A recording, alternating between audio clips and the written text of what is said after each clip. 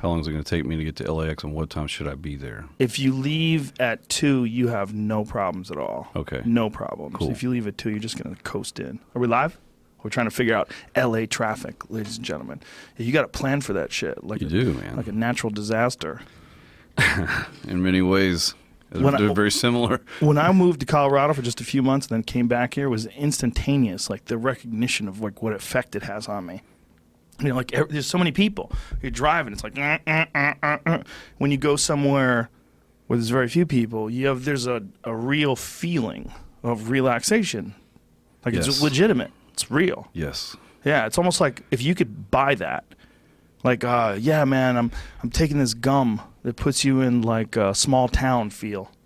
Like woodsy Colorado feel, going through Evergreen, looking at the mountains. You can buy that. You just have to get out of California. Yeah, you know? No, for sure. But I was just thinking, if you had a pill that did that would be a really expensive pill, or a patch, or some gum, like nicotine gum, some peace and quiet gum. Transport you to the wilderness. How much would people pay for that? Right? Like, think about the people that buy Xanax and shit, and just anything, just take a little bit of the edge off. Just take this edge off. I don't know. I'd probably just buy it and smoke it. Yeah, I'd smoke the shit out of that. Right. But then would you be happy, like, living in downtown L.A. in some graffiti-covered building, hearing the horns go off constantly? I love the weather here. I do. I think that's why I have to come out for work or anything else. I never mind, because every day it's perfect. Except I've been here for like 4 days and it's rained most of the time, so it's my luck. But LA's the traffic, like a beautiful. Man, you just basically, I think you just sort of accept that you're going to live in your car, right? You're going to be in your car a lot. You're going to be in your car. So everybody has nice cars. That's why everybody drives nice cars in LA. It's also because we're all really, really shallow. Oh. We want to show everybody. Like, look what I got, bitch. There's a lot of that. I like cars. I do too. It's okay. I think about your song when I drive my Bronco. You got a really nice Bronco. I unfortunately no longer have a Bronco. You need a Bronco in your life, man. Yeah, but then I'd have a second car. It took me 5 years just to buy my first car. So yeah, you're one of the minimalist type characters. Doesn't want to admit they're successful. I understand. No, I got no problem admitting that. I just don't, I look around, like I think it's from living out of a bag most of my adult life. Right. And then you start. I had one guitar for the first 2 or 3 years I was on the road. And then one day you wake up and you have 5 guitars now. Do you have a thing where dudes are trying to make you guitars? I don't really need all these guitars. I only need that one. Maybe 2 guitars is good. So, but I feel like guitar makers must want to get you a guitar. Right? Does that happen with musicians? Yeah, actually, I got one Martin made for me, and that's kind of an honor, obviously. That's amazing. Yeah, really old, historic legacy company. But then, yeah, buddies build them and that kind of. Most I've always made my own out of parts. Really?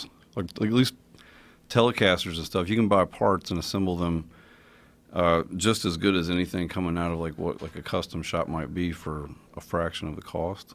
Wow, I didn't know that was a thing. And maybe even build an instrument that is, more comfortable to play because you're building it to the exact specifics that maybe somebody doesn't mass manufacture.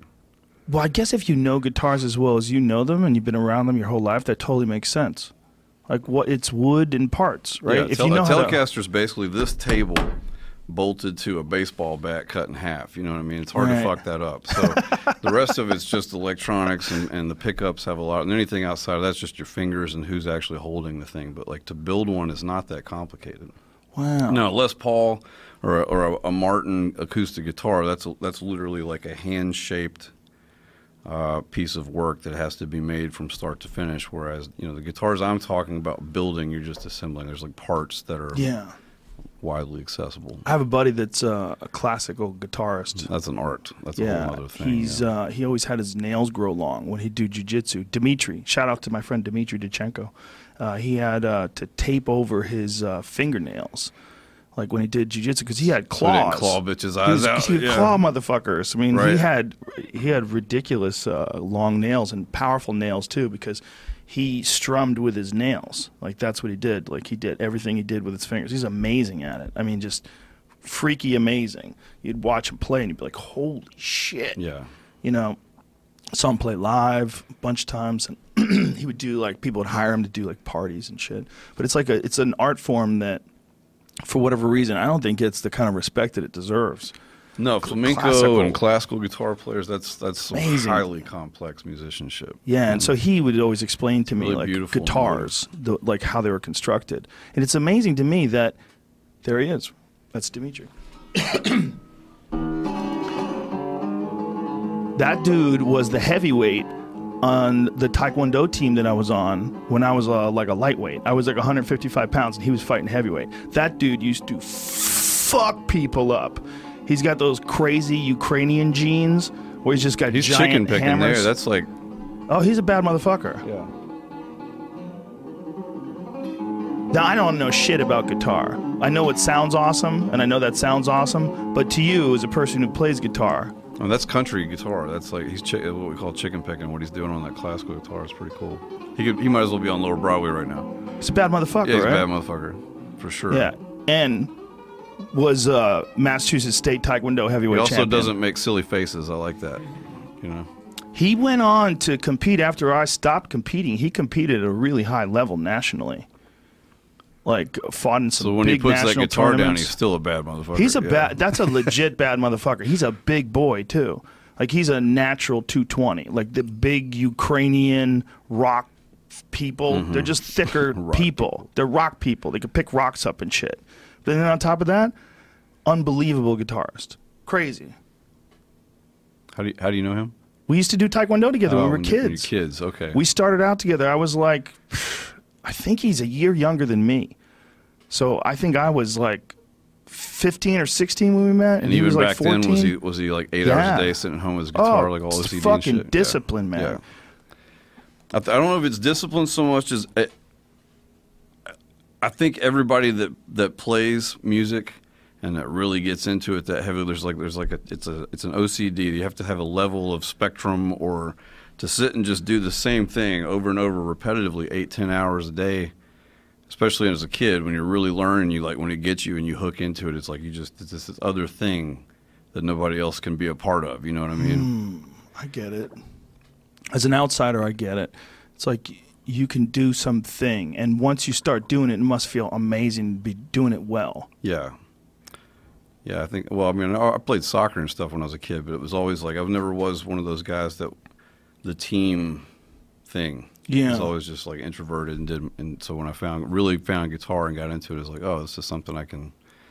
It's not a competition. It's not, other than what you're pushing yourself to learn, I guess. Yeah, you don't have to rely on other people's personalities or. Well, that's what bands are for, right? Yeah, that's what I always thought about bands. Like, that's got to be the hardest part, is everybody just being cool. Typically, that's crazy artists. Well, yeah, especially. I mean, that's really all about the hang more than anything. I'm down. I got me and 3 other guys in my band now and it's like everybody's a great hang. That's awesome. Everybody gets along and we're like actually friends, and you go out every night. We're just like, Yeah, if you could pull that off, and it makes the road better. Like when I go on the road, I bring like Ian Edwards or Tony Hinchcliffe or any of my other friends that can do it. If it's all like whether they're free that weekend. That's usually how I because book you're going it. to be around these people for weeks, man. Oh man, we have the best time. I don't do weeks. I just do a couple days at a time. I never go on the road for more than a Thursday, Friday, Saturday anymore. I just stopped Weekend doing warrior? it. Yeah, Really? And I only do it twice a week. Is that because of the kids and just being home? Yeah, I like being home, and also because I can travel practice. makes you old. Well, it's just not good for you. Yeah. It's just not good for you. It's all those things. I like being around my family. I like being at home. I like being around my friends. And also, I just don't think it's a healthy thing. I think travel on occasion is okay, but I think once you start getting into like every weekend flying, I've heard of people doing that, and I'm like, you're beating your body up. Yeah. There's no ifs, ands, or buts about it. It's one of the best things about certainly my job and your job. You get to go out and perform and entertain, but since things sort of took off for me, I realized very early on I get paid to travel. Yeah. The shows are free. Like that shit's fun. You know what I mean? Like that's Right, just right. we're out there doing what we love to do, but it's all the in between and the beat down your body takes and being out of any kind of routine and away from your family. That's really the thing that you come off of like 4 or 5 weeks straight of that. And, I'm a pretty healthy 39-year-old dude, and it takes me 4 or 5 days just to get off the fucking couch after a month-long run. And my wife, she finally started to understand, like, it's because the travel. It's a different kind of exhaustion you can't really articulate, I think. There's the travel, there's the sleeping, because usually you got to get, if you're doing every day too, are you bussing it or are you flying? We're on buses mostly, unless it's like the logistics is just crazy, but you still got to be there, so you might bus part of it, and then one night you're flying everybody, or a red hour the next morning, and do that thing, and then get back to the bus or meet up with the bus. What helps me is cardio. Like whenever I go to a place, if I don't want to, I feel like shit. I'm like, oh, fucking tired. Right. But if I could just force myself to get to the gym and just do like 45 minutes on an elliptical machine, just have 45 minutes out of the day. Just that's what I'm doing. Period. Nothing else. Put the headphones on, listen to a podcast, and just get that 45 minutes of cardio, and then I'm good. Then I'm straight. Then everything levels out. But if I don't do that, I don't do that every couple of days at least, I just feel worn out. I think it's also an endorphin imbalance. Like my buddy Bobby that plays organ, but he works out like a madman. I mean, like, it's kind of insane. You guys would get along. I think a lot of that is to balance out, just energy. Because every night you go out and we get 2 hours of cardio on stage, and just massive adrenaline blast, especially when it really locks in, and there's all this energy just slamming you in the face, and then you walk off stage and it takes like 4 or 5 hours to come down from that every night. Yeah. And then so and the next day now your shit has to be off balance naturally, you know what I mean? Just like you just had this massive blast of all these chemicals that your brain's pumping out, endorphins, and now the next day you're just like waking up trying to figure out where to take a shit and get a cup of coffee, and is there a shower today? Yeah. And it gets weird when you do a bunch of them in a row, right? Like how often you wake up and stare at the ceiling, not exactly remembering what town you're in. That never happens. That never happens? Because I'm always staying a week or two. It's the adventure, the journey, so to speak. But I do wake up sometimes and just sort of. Well, honestly, it's bittersweet because the longer you're out, the more you're playing and the better the music gets. So, by the last show, there's always this really like, man, I'm exhausted. I really want to go home, but I can't believe this. We got to take a break now because everything just got super greasy, Right. It's different every night, but the chemistry and everything, and you lock in and you kind of get in that head. Yeah, I could imagine that a comedy's very similar. It's very similar, like when you're doing like a long stretch. I only did it once with Charlie Murphy and John Heffron. We did this little tour together. It's the only time I've done like 30 days where I did like 22 dates where I was just constantly out. I was only home for a day or two and then I was back out again. Mm-hmm. But you get in that groove. You just get where you're just relaxed. Yeah. You've been doing it a lot. You feel it. You get on this non-existent clock. Yeah. It's a routine of no routine is how I describe it. Every day is the same but completely different. But I don't mind it, man. Like a lot of times it feels like I'm just back in the Navy because we still sleep in bunks on the bus. Yeah. We'd go out to sea for like 90 days and shit. And that's probably way better for you psychologically when you go on stage than if you're staying in some giant suite when you're walking around the suite and they got grapes on a plate. I can't do the hotel rooms, man. I get it. When you started out, you start going on. You play like festivals or shows with your heroes, and they're on buses before you are. And you go on and you talk to these guys, and you realize like they live in this thing. They're institutionalized in the back of this bus, and they never get off the bus. And you're like, I don't get it. And then it happens to you, and you realize that that's like this little safe space, like a hotel room overnight. For me, I'll go crazy waiting for a show. You're like caged up in this little box, with cable TV and nobody to talk to. And I got soured on buses when they pulled over Willie and arrested him for weed on his bus. That guy should have been demoted, man. Like, what? For really? sure. Like, for sure. You got Willie on a pot charge. Good for you, Sherlock. How dare you? Whoever you are. There's things you just got to let slide. I was in Texas too, right? Yep. Texas doesn't play when it comes to weed, unfortunately. It's really silly. If it did, it would change Texas. It'd make it better. Like, could relax some of those fucking cowboys. Settle down. And why are you saying it shouldn't be legal, stupid? That's crazy. The fact that that's still an argument in 2018.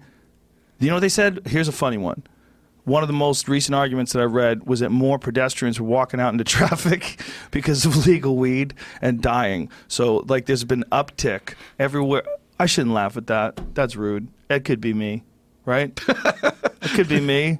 Why am I laughing? It was almost me this morning. Yeah, I'm an asshole. I'm sorry. I apologize. But I thought it was pretty funny, this idea that there's an uptick in people just walking out into cars, getting hit by cars because they're just spacing out because they're high. I think it should be legal just because I'm from Kentucky, and if they gave all those farmers and ex-coal industry employees an industry that would really thrive, since it grows extremely well in Kentucky, instead of soybeans and tobacco, those guys could actually generate an income. What do you think's holding for it their back? Family and community politics. Actually, that's not true.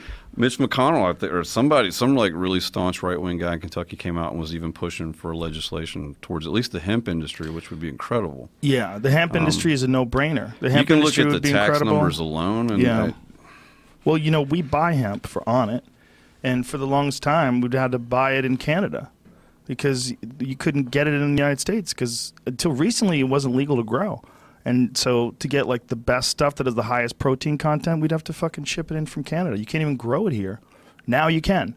But when did we start On It? That's not that long ago. I want to say like 7 years ago, something like that. So that was like one of the first things that we did is make a really good hemp protein powder. And when we were looking into it, we were like, I can't even believe that you can't grow this. Like, it doesn't do anything to your consciousness. Mm-hmm. Zero. It doesn't affect you at all because it's related to pot. It's illegal. The National Hemp Museum is in Versailles, Kentucky. Is it really? Where I graduated high school. Because Woodford County, Kentucky was at one point the largest hemp-producing county in the entire nation. Whoa. And I don't know, something about the limestone, the soil conditions, the humidity, the sunlight. Oh, shit. Pot and hemp grows really, really well. Wow. The first legal 500-acre hemp farm in Kentucky unveiled. So now it's legal? In October. Oh, wow. So now they can grow it. Excellent. Beautiful. I don't live there anymore, so I'm out of touch. But hey. That's great news. That's fantastic news. That's amazing. Well, were you just talking about something that I was going to bring up? Oh, shit. I can't remember. It's something about new... Mr. Nelson. Something new stuff that had to do with legalization. Marijuana in Kentucky, is what we were just talking about. Yeah. It's just pretty crazy that you'd have a hemp museum and have it be illegal for so long with no argument. There's no science. It doesn't pollute anything. It doesn't do anything to the environment. The nation was basically built on it. Yeah. Like everything was made out of that shit. Did you ever see the first Henry Ford Model T where he made the fenders out of hemp? And he's hitting it with a hammer. I did not know that. Dude, you got to watch this. We'll play this for you. It's the craziest shit ever. Henry Ford's very first car that he made the fenders out of hemp. And you're watching him hit this fucking fender with a hammer, and the hammer is just bouncing off the fender. Check this out.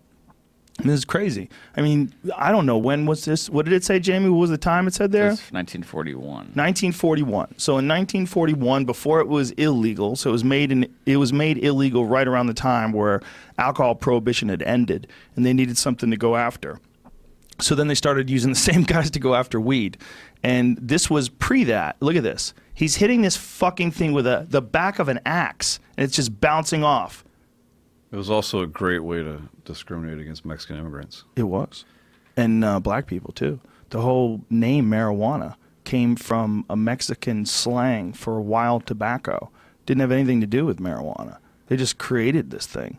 Like, when they made it illegal, the people that they didn't even understand they were making hemp illegal. They had to explain it to everybody. Then they had like tax stamps that you had to. I bet DuPont understood that though. Oh, they understood the fuck out of it. So did William Randolph Hearst. That guy was the craziest. The guy who Citizen Kane was based on. Rosebud. That guy was the craziest. So here it is. This guy's hitting this hemp fender with a fucking hammer. Henry Rollins testing it. Henry Rollins, goddammit. Look, you barely smudged the thing. I mean, they're so superior to metal. And it's easy. It's a renewable resource. Like, we've fucked this up so bad. It's so obvious. It's one of the biggest examples. People say, why do you drone on about pot all the time? It's because these things like that are one of the biggest examples of just how egregious making it illegal is. It's one of the most amazing plants we've ever discovered. You can make your house out of it. You can fucking eat at it. You can get high with it. You can make your clothes with it. It has all the amino acids. You could use for heating oil. What? You can treat cancer patients. You can treat cancer patients with it. It's here for, I mean, somebody put it here. Come on. Come on. Come on. Right? It helps reduce tumor size. It's crazy. Helps a host of different diseases. I know a lot of people that have like serious inflammation problems. They smoke some weed and they're all right. Just lightens everything up. And it's illegal. And you can grow it. You can grow your own. You could grow a shit ton of it in your backyard. Anybody could. Do you have a sprinkler? Okay. You got some good dirt? All right. You got some weed. That weed's just good to go. That's a fucking hardy-ass plant. Yeah, my grandmother, she just had some health stuff, and it's like, you know, how do I, you know, she's pretty old school, like knowing there's this thing out there that isn't anything that these doctors are going to offer her that's just going to make her feel awful. Yeah. And you know, or have to go through all of that. Something to just give you comfort or ease nausea or make you want to eat food or those kind of things. Like, why wouldn't you want someone you love and care about to have that? But then at the same time, you know, you want to be the person trying to feed pot to your grandmother. You know? Yeah, it's a hard sell. It's a hard sell. Yeah, it's just stunning how well propaganda from 1933 carried all the way the fuck to 2018. It's stunning. Is it? I mean, but it's almost 100 years. Yeah. With what like the amount of information that you can get on a subject now, like say if you're the medical benefits of cannabis, just Google that, and you'll just start reading all the shit. Like, if it seems to me that enough people would go, wait, what are we doing? Like, why is it illegal? Nobody's died from it. Like, no one. More people die of aspirin every year because 0 die from pot. So it's really, the number's 0. It doesn't mean that people aren't going to get high and walk into traffic. Some are gonna. But I think part of that is because we're not teaching people how to get high properly. Someone gets high for the first time, you let them take 10 hits. I wonder how many of those people that are getting hit by cars are actually looking at their phones. Could be a lot. They were high and looking at their phones. You don't see that here like you do in Nashville. I drive around, and that's like, I hate that. And I'm just driving around town, everybody's texting, everybody's looking down. You can always spot them on the interstate. Yep, weaving. You know, but you don't see that in California. You guys have like really heavy laws. Saw about it today. Yeah, saw it today. Some lady had drifted completely in my lane, and I looked over at her, and I saw the back of her head. Like I was on her driver's side. I was on that side, looking over at her, and all I saw was the back of her head. She literally wasn't looking at my car, and she was just looking at her phone and working her thumb, and occasionally like looking up at the screen. Or looking up at the windshield. It's like, whoa, you crazy lady. You think just because you're going 40 miles an hour, that's okay because you're on a side street? Like, you're not even looking where you're going. You're driving a car. What if you hit a kid? Jesus Christ. Fuck. What if you slam into some old lady?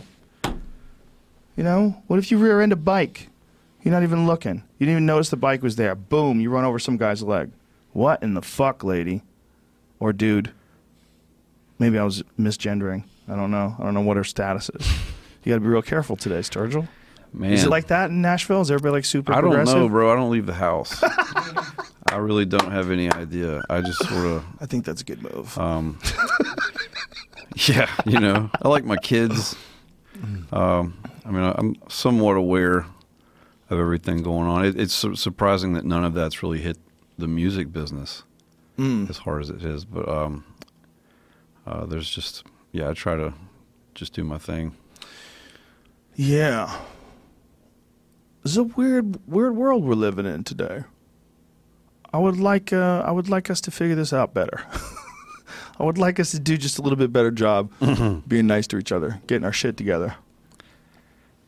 It's a weird time. It's real weird. Everybody's looking to argue. Strangest times in my lifetime, which isn't that long, but that I can recall. I don't ever remember things ever being like whatever this is.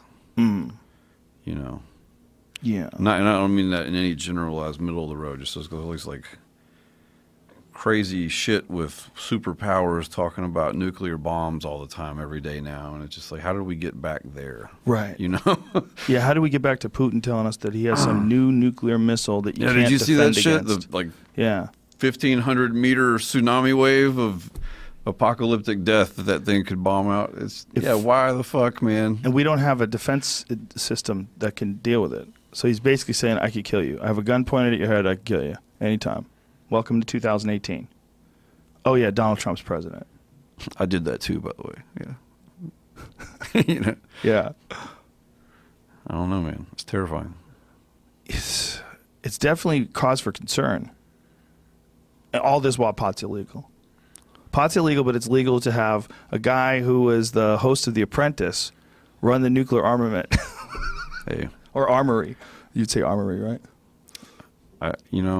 I got in some trouble a few months ago because I did this. I had nothing to do one night, and I went down. And it was the whole thing was just a protest kind of based on, like, answering questions. And that's just, like, the promise I made. This buddy of mine he videotaped it, and he had a press pass, so they couldn't tell us to turn the camera off. And somebody asked me, what do you think about Trump? And I answered it. But so what they didn't ask, what do you think of all politicians? You know what I mean? Right. So like to me, like nothing ever really changes. Like right, left, this or that. It's all just sort of a different version of the people you never really see. We can't have an alpha chimp. Yeah. It's a stupid position. We shouldn't have it anymore. We shouldn't have had it a long time ago. We should have figured out a long time ago that you can't have one person run the whole show. It's insane. It doesn't work. It's crazy for them, too. It's not good for anybody. It's not. We can't pretend anymore that one person is special above other people. Like, royalty doesn't work anymore. It doesn't work. Mm-hmm. We're all just people. It doesn't work. And you can't get voted into the number one person on the world. That's fucking ridiculous. Apparently you can't. You can. But you shouldn't be able to. It's Right. not. It's too old. It's too antiquated. And there's way better options. There's just way better options. You can't have all of us, and you can't have some arbitrary date. The where everybody has presidential to election decide should by. not be an episode of The Voice. Is that what you're saying? Exactly. Yeah. Well, it's got a time. But everything's it's an got a episode buzzer. of The Voice now, man. That's just how it works, you know. Or American Idol or something like that. Yeah, there's a buzzer. It's all a big contest. You win the trophy. When you vote, there's a buzzer. The buzzer's over. You can't vote anymore, right? Right. The votes are in. That's it. And the drum roll, please. I mean, it's showbiz. I don't know, man. It doesn't make any sense that I guess it does because then people could arbitrarily decide to remove a leader and put a leader back in, and you would just be able to vote and change your mind with the tide, constantly. But that's one more reason why we shouldn't have one person. It's stupid. Should have, first of all, we gotta overhaul the way we teach kids. We gotta have more informed people. Then once you have more informed people, you let them in on what the fuck we should do. We all decide as a group. The way they do it now. Right. The way they do it now is just it's bullshit. It's fake. You're pretending that you have a choice. You do have a choice. You have a choice between this guy or that guy. Neither one you like. So pick it. But both of them are embedded in all the special interest groups and all the lobbyists. It was supposed to be a republic. It was always supposed to be about the people. Yeah. And by the people, for the people. Now, I don't, it's been co-opted by money. It's real simple. Big pharma and oil companies. I don't know. Well, the amount of people that are allowed to spend millions and millions of dollars to prop up politicians, it's why would we let that happen? On both sides. Why would we let that happen? That seems crazy. That seems like any other job where you were in a position of influence over someone else's job. You wouldn't be able to take money from that person to make sure that you did the right thing. That would be called bribery, right? I don't know. It is like bribery. They do it. Right, they do it. But they get in big, here's one that they get in real big trouble for. Here's one that I think is interesting. Trump recently did something about steel, about bringing steel back to the United States and steel manufacturing back in the United States. But before he did it, one of his homies bought a shitload of stock in steel, one of his super rich dudes. And so then the question is hey, should he have been allowed to do that? Isn't that insider trading? Right. And you're wait a minute, you can't just know shit? If I know shit, what am I supposed to do? I'm not supposed to buy stock? Well then, if you do know shit and you buy stock, is that fair? That doesn't seem fair. What's the answer there? The answer is the system sucks. You got a wacky ass fucking crazy system that all your money's based on, where people can just buy and sell parts of companies. Yeah, or all. Like, I think the Chinese pretty much bought all the steel companies rights a while back. They were smart enough to say, "Oh, you don't want that? Okay." Nobody's ever going to go back, though. Once you can make money off the stock market, fuck that. I'm making money off moving numbers around on my computer. Fuck you, I'm staying.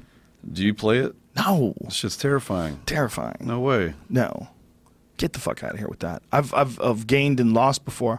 I was a victim of a pump and dump scheme. I get nervous at the Wheel of Fortune dollar slots, man, in Vegas. You know what I mean? Much less. You should.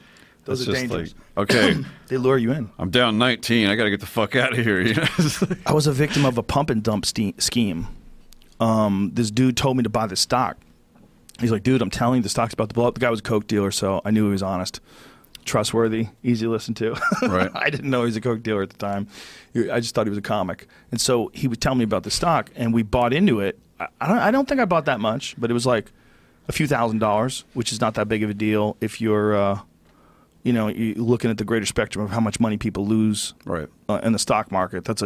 I lost nothing. I mean, people lose their whole life savings, their fortune, their what they've inherited. People can lose it like that in the stock market. So we bought in, me and my business manager, and it went up for a little while. It went up because more people were telling more people to buy it, and then it just crashed. And when I mean it crashed, it just went through the floor like it didn't exist anymore. It was like it went from, I forget what the number was, but it was like in the many dollars down to like a fraction of a cent or 3 cents or something like that. It went down to virtually worthless. And we were like, oh, we got pump and dumped. Like that's what they do. They pump it up. They get a bunch of people to join, and then once a bunch of people are buying this stock, they're like, abandon ship. And I got fucked. I remember a shooter going on years ago all about the Bitcoin shit, man. He got hung up on the Bitcoin for a minute. I wish I'd listened. Shooter loves it. Wish I'd listened. He loves that shit. He's a Bitcoin believer. Yeah. I'm a Bitcoin. This is me. I'm like, I don't understand that, and I probably never will, so I'm going to stay over here. Yeah, it's a good move. Yeah. I just it feels like a little pyramid schemey. Does it? I don't know. I mean, it's nervous. It makes us nervous. At this point in my life, I just assume everything is a pyramid scheme. It's always like a trickle of, Yeah. If it could be proven to be as stable or more stable than money, I think we just go for it. That's what I think. I think, why fuck around? Why use all these old, crazy, rich banker dudes' money when you could just do nerd money? Just digital nerd money. All it would take is people having to agree to it, right? That's all it would take. If everybody just agreed to just use Bitcoin. Mm-hmm. Or if everybody agreed to an implant that had all your info on it and all your money. Don't you do that, Sturgill. Cool. Walk into your movie, man. That's coming. Yeah, someone's going to give you the benefits of it. If you just put this in your dick, first of all. They just haven't inserted it yet, but we all have one, Yeah, they haven't turned it on yet. It's in your pocket, not your wrist. Yeah. Well, some people, it's on their wrist, too. I was texting one night with the guys in the band. This was what really scared the shit out of me. I got off social media a while back completely again. I tried Twitter again. I probably told Jason Isbell I'd give it a second shot, but I realized my kids are way more interesting. Like I'm trying to, I'd just rather be writing a song or doing something else. Right. And, but one night, we all had a group text going on, and somebody said something, made a joke. Like there's a lot of '80s film buffs in our band, and somebody made a Jean-Claude Van Damme reference. And dude, like 5 minutes later, I'm not in any way exaggerating this. My wife and I are sitting there watching TV, surfing Netflix, and instantly it's like my entire channel is full of Jean-Claude Van Damme selections, and I was just like, what in the fuck is going on? I've never watched a Jean-Claude Van Damme film ever on Netflix, and now there's all this. It's like somehow that got cross-marketed to my television set just because I'm on my telephone talking about this fucking guy. Whoa. Freaked me out, man. I was like, no more. I'm dumping everything. Dude, I've heard people tell me that they were having conversations on the phone with someone, and then what they were talking about showed up in their Google ads on their laptop. How's that work? How does that work? I have no idea. Are they listening constantly? Something. Jamie says yes. Yeah. Edward Snowden says yes. But the fact that it shows up in your Google ads, isn't that a little fucking obvious? I mean, that hasn't happened to me. Do you think that's real? 100%. 100%. Jamie's looking. He looks like he should have a Guy Fawkes mask on right now. Slip on one of them fucking anarchist masks. Look at him. Definitely. He's smiling over there. 100%. They're listening to us. God damn it. Gmail's free for a reason, you know. Boom. What? So there they it can is. read it? Yeah, definitely. Yeah, they're reading everything. It all makes sense That's now. intense. Now I'm freaking out, Jamie. Thanks, buddy. Hey, Fuck my head up, man. here to help. Is that okay? You know, like, who signed off on that? How many people have ever read those terms of agreement? I don't. Have you ever? That thing? That's what I think. When you buy the Alexa, you're Yeah. just like, yes. Those Just people- say you're buying yes. Those people are crazy. Having those things in your house that you talk to and it listens to everything. Fuck all that. That just seems like too hackable. It's all weird, man. It's gonna. And by the way, this is just the first drops of water that's going through before our roof collapses, because it's coming. Or, you know, all cars now, automobiles, it's all, you know, electronic systems and GPS. Yeah. I'm not a techie guy, so excuse me if this is a really ignorant question, but, like, what's to stop somebody from hacking into your car and crashing you into a fucking wall? Well, that was always the case against Michael, or the death of Michael Hastings. Yeah, they said the CIA. Yeah. Yeah, I remember that. Well, they don't know if the CIA or who, or, you know, but he wrote a story for Rolling Stone. He was embedded in Iraq or Afghanistan, I forget, and he wrote a story about this general. It was very unflattering. And what happened was he got stuck there with them, and he lived with these people for a long time, and they let their guard down. And, you know, they said a bunch of shit they would say around each other. They made a movie about it, didn't they? I don't know. Did they? I don't know. I don't know about that. Maybe. They might have. But this general apparently got fired. He was one of the best generals that, you know, he was, like, very highly ranked and really respected by the troops. And people were really, really pissed at this guy. And he was starting to say that he was in danger, that his life was in danger. And I think he even said something about if for whatever reason he commits suicide, that he didn't do it. Mm. And he was driving his car, and he drove straight into a tree at over 100 miles an hour. I think it was on Sunset. His car exploded. Engine flew from the car, like crazy, horrific shit. And then afterwards they talked to these computer experts, and they say, well, is it possible to take a modern automobile with there's all sorts of devices inside modern cars that make them hit the brakes if you're getting too close to something, or literally move out of a lane. Some of them have automatic pilot, so you could just fucking press the destination and it just navigates there. I mean, that's what a Tesla saw a lot of those does. in Pittsburgh. I was there some weeks back. Teslas are crazy. They have the self-driving Ubers up there. And they're getting better and better and better at that. Mm-hmm. Man. I don't know. I mean, where do you go from? Next thing you know, they'll be trying to shoot humans through pneumatic tubes or something, you know? But you think that people who kill people literally for a profession, right? Professional soldiers, especially the ones that this guy, embedded in combat. Mm-hmm.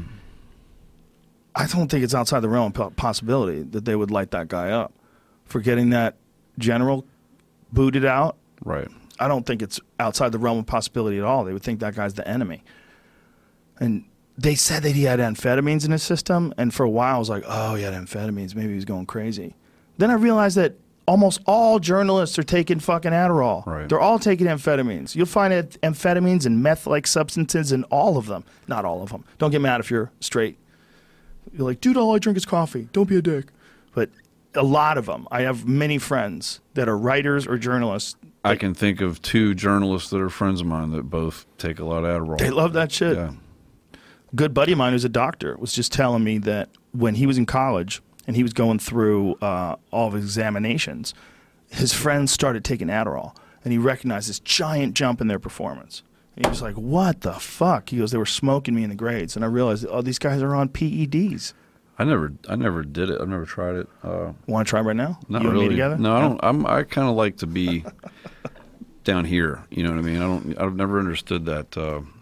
I guess it never appealed to my disposition. I don't think I would function. If you wanted to build a log cabin right now, it might be the way to go. Right. Well, they said when Jack Kerouac wrote On the Road, he was they were on a lot of Benzedrine or like this Yeah. little inhalant things they used to buy, and he sat down and wrote the whole thing in like 3 days. Jesus Christ. Or maybe a day. I can't remember. I don't. I'm not a beat aficionado, but I know that he was hopped out of his mind on speed and wrote the whole damn thing like in a scroll on a roof in Mexico while Ginsberg was probably downstairs molesting a little kid or some shit. I don't know. Jesus. That's a dark picture. Right. There used to be, what do you got there, Jamie? How a generation of beat writers burnt out on speed. Wow. There was a big pool scene in Everybody the 1970s. was on speed back then. Yeah, that's what I was going to say. That's pool players. That was the thing with pool players back then, is that they would take speed and gamble.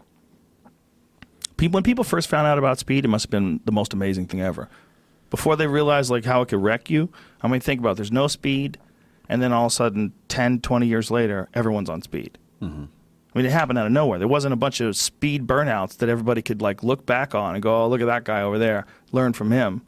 Like, especially like Adderall. Like, there's no burnouts. So everybody's just been taking it for a few years. A few years. Like, yeah, how long has it right. been around? 20 years? As long maybe. as How long do you think Adderall's been around, Jamie? Yeah, probably after Ritalin, probably, right? So, yeah, 15, 20 15, years max. 20 years. it was invented at the same time as gluten. Kerouac took so much amphetamine when he first discovered the inhaler high that he lost most of his hair and his legs swelled up with, what is that word? Thrombophlebitis. Thrombophlebitis. Wow. That seems like he went overboard. A little bit. Saying he went deep. You know, do you know who that Beardy Man guy is? He does electronic music. He's like one of those. What do they call those EM artists? What do they call them? EDM. EDM. What do they call those You know guys? those fellas. He's got a beard. But he, Greg Fitzsimmons and I were going over Hunter S. Thompson's routine before he would write. And he would just start off like early in the morning drinking. The whole Coke. laundry list leading yeah. up till start work at midnight. Yeah, at midnight, Hunter S. Thompson is ready to write. I'm like, holy shit. But him, same thing, right? His body just gave out, man. His body was just falling apart by the time he's dying. He just burnt that fucking thing to a crisp. Well, they didn't know what we know now. No. You know, those guys were riding the lightning, and they never thought there'd be any. Yeah, but I think with Hunter, it didn't matter whether or not he knew. He would have done this exact same thing anyway. Like, he was of a mindset that he's like, he's not here for a long time. He's here for a good time. Right. And that's what he did. And that's why people love that guy. It's one of the main, not just because of his brilliant writing, but because that motherfucker went for it. And then when it was all over, he said, yep, this ain't fun anymore. You take care. Put a gun to his head, and that's a wrap. Told everybody he was going to do it, too. Said, hey, I'm going to get to a point where I don't like this anymore. I got fake hips now. Right. I can't move. Yeah. Always in pain. That's a wrap. Take care. Boom. The second you can't walk up or down a few flights of stairs by yourself, that's kind of when it's over, you know. For a lot of people, yeah. A lot of people manage to still find some reason to keep going and enjoy themselves, and you know, and they're fine. But it's like when you're a guy that's just still hitting it hard every day. He never sobered up. There was no sobering up with Hunter Thompson. At what point, though, is that sad? Yeah, when is? I mean, there's obviously a pretty inherent level of self-medication going on to get through the day, so you don't wake up and blow your brains out. Right. You know. Yeah. Maybe it's just me. I don't know. I think with a guy like him, his path was probably pretty clearly carved from the time he was very young. He just I mean, the thing that's so interesting about him is that he was so genuinely thoughtful. Like, he really did think about he's shit. one of the greatest writers of our time, no question. And a Kentuckian, so yeah, there you go. Right. He's got to be all right. Yeah. No, I read a lot of it, but I read it way too early because, you know, I was one of those kids that got just had older cousins. You get exposed to all that shit. Yeah. And it was too soon, you know. Probably high school when I read the campaign trail thing, the Nixon book, Shark Hunt. Yeah, that was a great one. His documentary, You ever see that Gonzo, The Life and Times? It's fucking amazing. Yeah. You want to just do something with your life after you watch that. Not. I don't know. I don't have any friends that like wave 44 Magnums around in their living room, though. It's not good. You're right, 100%. He definitely had. I mean, I he would wasn't go to that perfect. party. Yeah. Don't get me wrong. I'd go to that party too, but you might get shot. I wouldn't move in. No. You go to the party. Johnny Depp moved in for like what, 6 weeks? He or some moved shit? in. Yeah, he lived went with the all dude. the way. They went. Sort all of had out. to though. I wonder if he cooked Johnny Depp's brain. I wonder if that's when Johnny Depp started going wacky. Holy shit, it probably is. I'm going to spread a conspiracy theory. Johnny Depp was reasonable and calm and polite and had his shit completely together until he did too much acid with Hunter S. Thompson, and that's why he's wacky now. What do you think? I don't know. It's not outside the realm of possibility. He's from Kentucky too, so I'm not going to say anything Damn, bad it's a about the full guy. Kentucky house. Yeah. Did you ever read the Kentucky Derby is Decadent and Depraved? Yeah, absolutely, man. That was that, and it still holds true. Oh, it's an amazing book, or amazing article, rather. Well, that was where he sort of really found the style. That piece in particular was where he was like, I'm going to go over here and do this. Yeah, there was definitely that. And then that Fear and Loathing in Las Vegas thing, too, where that started out. He was being paid to cover a motorcycle race. It became this just fucking crazy screed about drugs and partying. And we were outside of Barstow when the drugs began to take hold. And there's fucking bats in the air and shit. They're driving a convertible Cadillac across the country, headed to Vegas. I mean, it's a fucking amazing, amazing piece of work. And it started out as a Sports Illustrated story. They wanted him to cover a race. And also a very, fitting and beautiful eulogy to the whole 60s flower power shit that just caved on itself. Yeah. Like a... There's that one line, too. Bunch of fucking quitters, man. Well, what do you think happened with them? I think they took away their pot. I think they took away the acid, and they arrested a bunch of people. And they threw definitely water on the whole clamped down. thing. And then, you have a few college student massacres and the sensationalization of the Manson murders probably didn't help. Right, sure. That became like a big narrative piece. Hippies, LSD, Manson, it was all tied in. But musically, since I should stick to talking about things I know about, which is music. I think that was probably just the best shit that ever happened and ever will happen. Like that 65 to 70, there was it just sort of exploded in all different directions, and a lot of things happened that maybe they couldn't happen now, or even 2 decades ago they couldn't have happened. As a musician, what do you think was the catalyst? Like, what made them go from the 50s sound to the 60s? Just experimentation and mind, whatever, looking for different ways of life. Right. Philosophically speaking, maybe I think what they were all writing about. But I mean, and then some guys were just pushing the sonic limitations of the studio. Like Hendrix didn't really do that much drugs. You know what I mean? The guy was all just about like, I mean, yeah, he partied, but he wasn't like a druggie. He probably ate acid on stage a couple times, and both of those I think he was spiked. Really? Yeah, and the dude, he's just a serious blues head, and they wanted to stretch out and really push what the limitations of the gear at that time in the studio.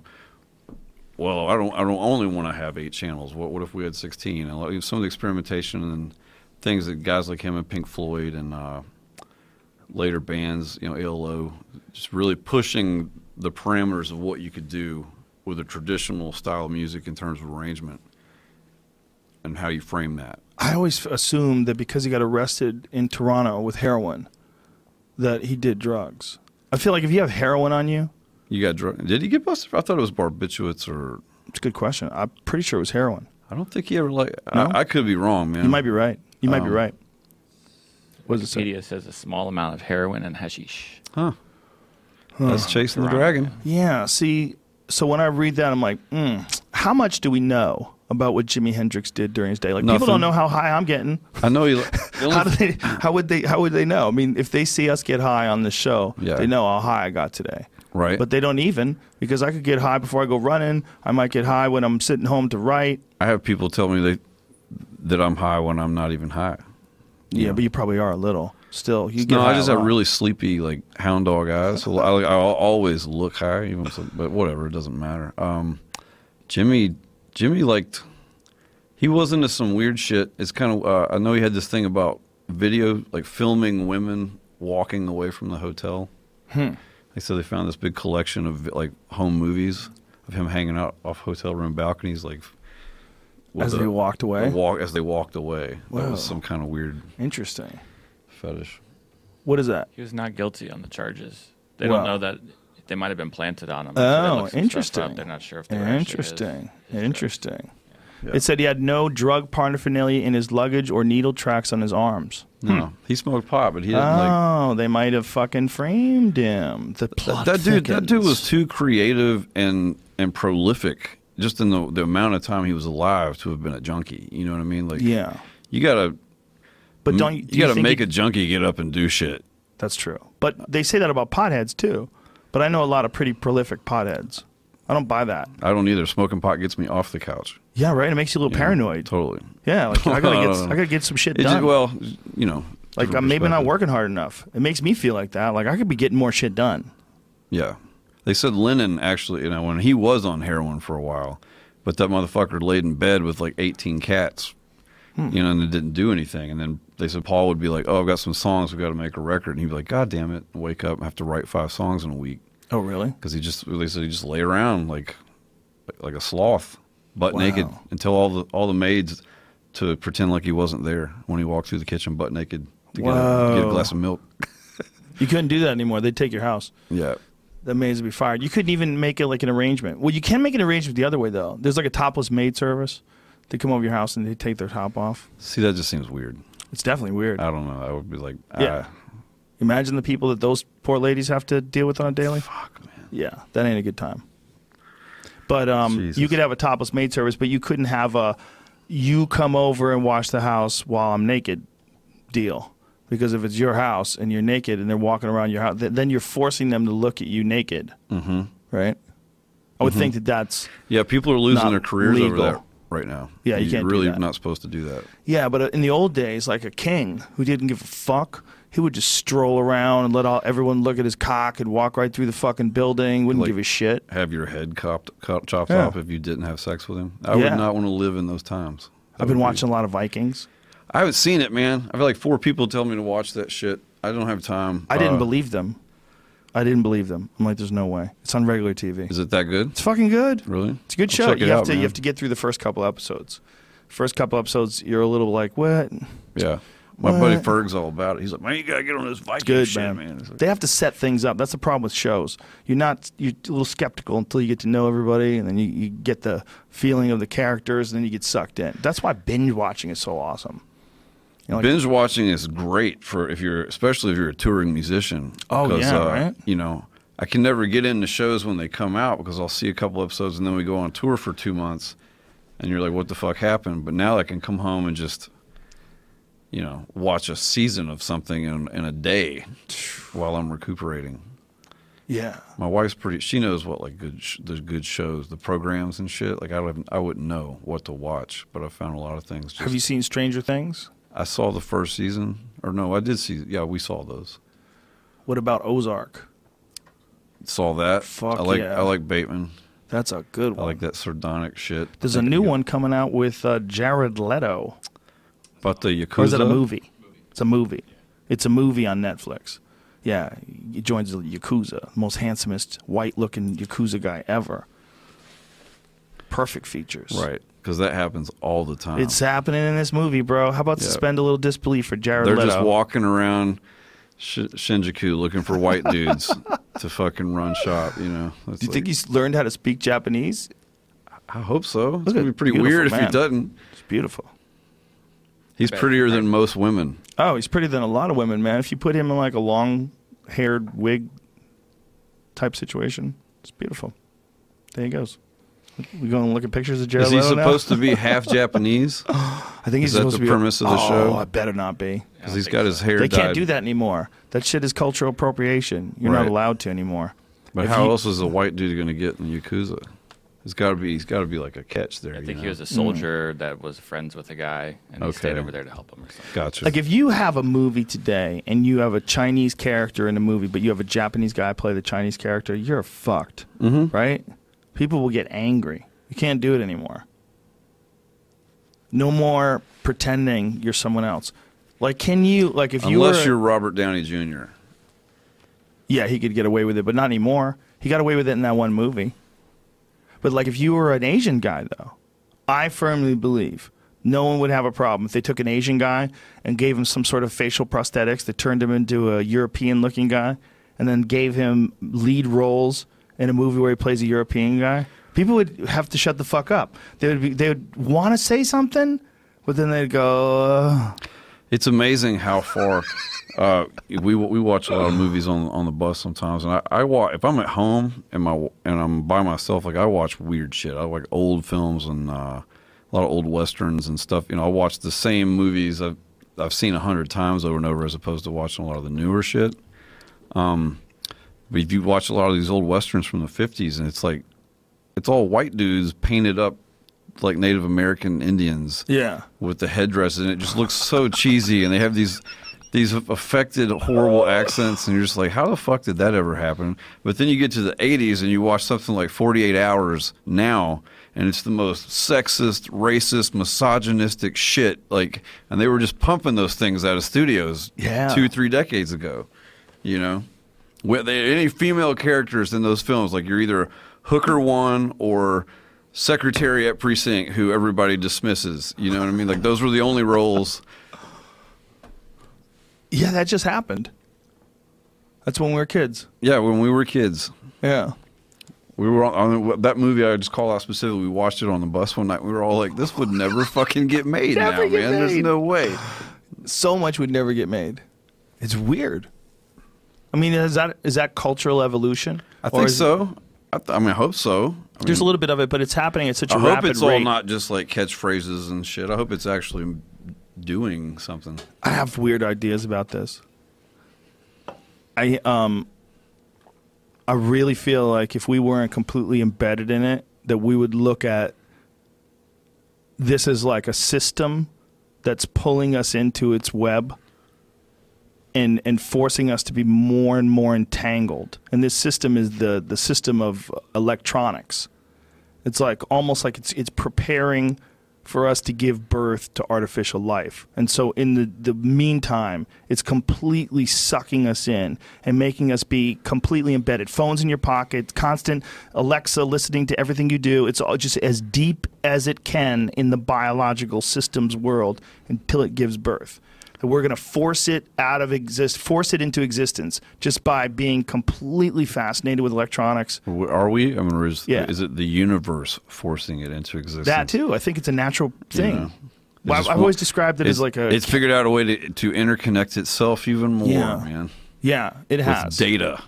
Yeah, and force progress. Like, think about what they were saying about Putin. Like, if Putin really does have that kind of missile... But sooner or later, it's fucking Skynet, man. You know? It is. And then, it sure is. Yeah. There you go. But if someone has that kind of power, right, if there really is something that a person can think up that didn't exist 200 years ago. 200 years ago, there wasn't even the thought of it. So in 200 years, two small amounts of measurement of time in relationship to the entire age of the universe, they could figure out a way to kill every person on the planet. Like that. Literally wreck the planet where no life would be.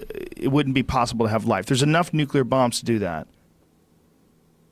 What is it going to be like in 200 years from now? It's going to be way, way, way, way, way more accelerated. It's almost going to get to the point where the universe is going to be a place where you could visit. Like, people can go places. If not people, things can go places. As long as I'm holding a lightsaber before I die. Oh, you'll get one of those. It's all fucking worth it. But the problem with the lightsaber is I was always like, well, why does it end there? Why doesn't it just go on for infinity like a laser? Oh, yeah, right? Why is it only 3.5 feet long? Yeah, what's it doing? Unless it was a rod and that the laser went around the rod, but it knew to stop at the top. That would make sense. But the fact that the laser only extends 3 feet or whatever it does, get the fuck out of here. George Lucas was a big Kurosawa fan. Was he? Yeah. All that shit's based on samurai films. Oh, that's right. And Leone films. And all those guys just like... It's like generations of dudes paying homage and ripping each other off that lead to the new thing. It's the same as music. Wow.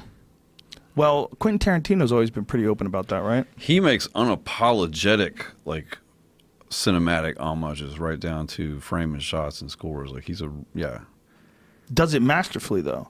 Like, isn't it... What are you doing when you're remaking King Kong? Making money. Yeah, you're making money. You're making a lot of money.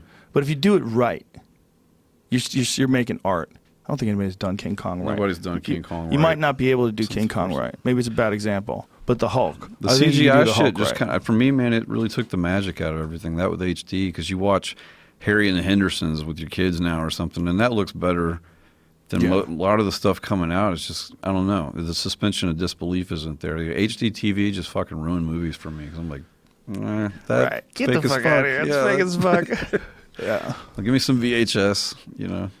It's better. Blur the lines a little bit. Yeah. Yeah, like digital music, same thing. You hear all that separation and air and sterilization, I guess, is the best way to put it. Yeah. I think it definitely works that way for physical things. Like, it's one of the reasons why the original Alien movie was so terrifying. It was a physical thing. Fucking... That was you knew. Or the first Halloween. Yeah. There's no blood in that film. It's just tension and dread and real anxiety, people. real people. Yeah. And some crazy fuck running around in a William Shatner mask. Even American Werewolf in London. John it was just Carpenter, quick scenes. Also from Kentucky. Was he really? Yep. Damn, Kentucky. And Muhammad Ali. Yeah, we don't fuck Louisville. around. Yeah. Muhammad Abraham Ali? Lincoln, Daniel Boone.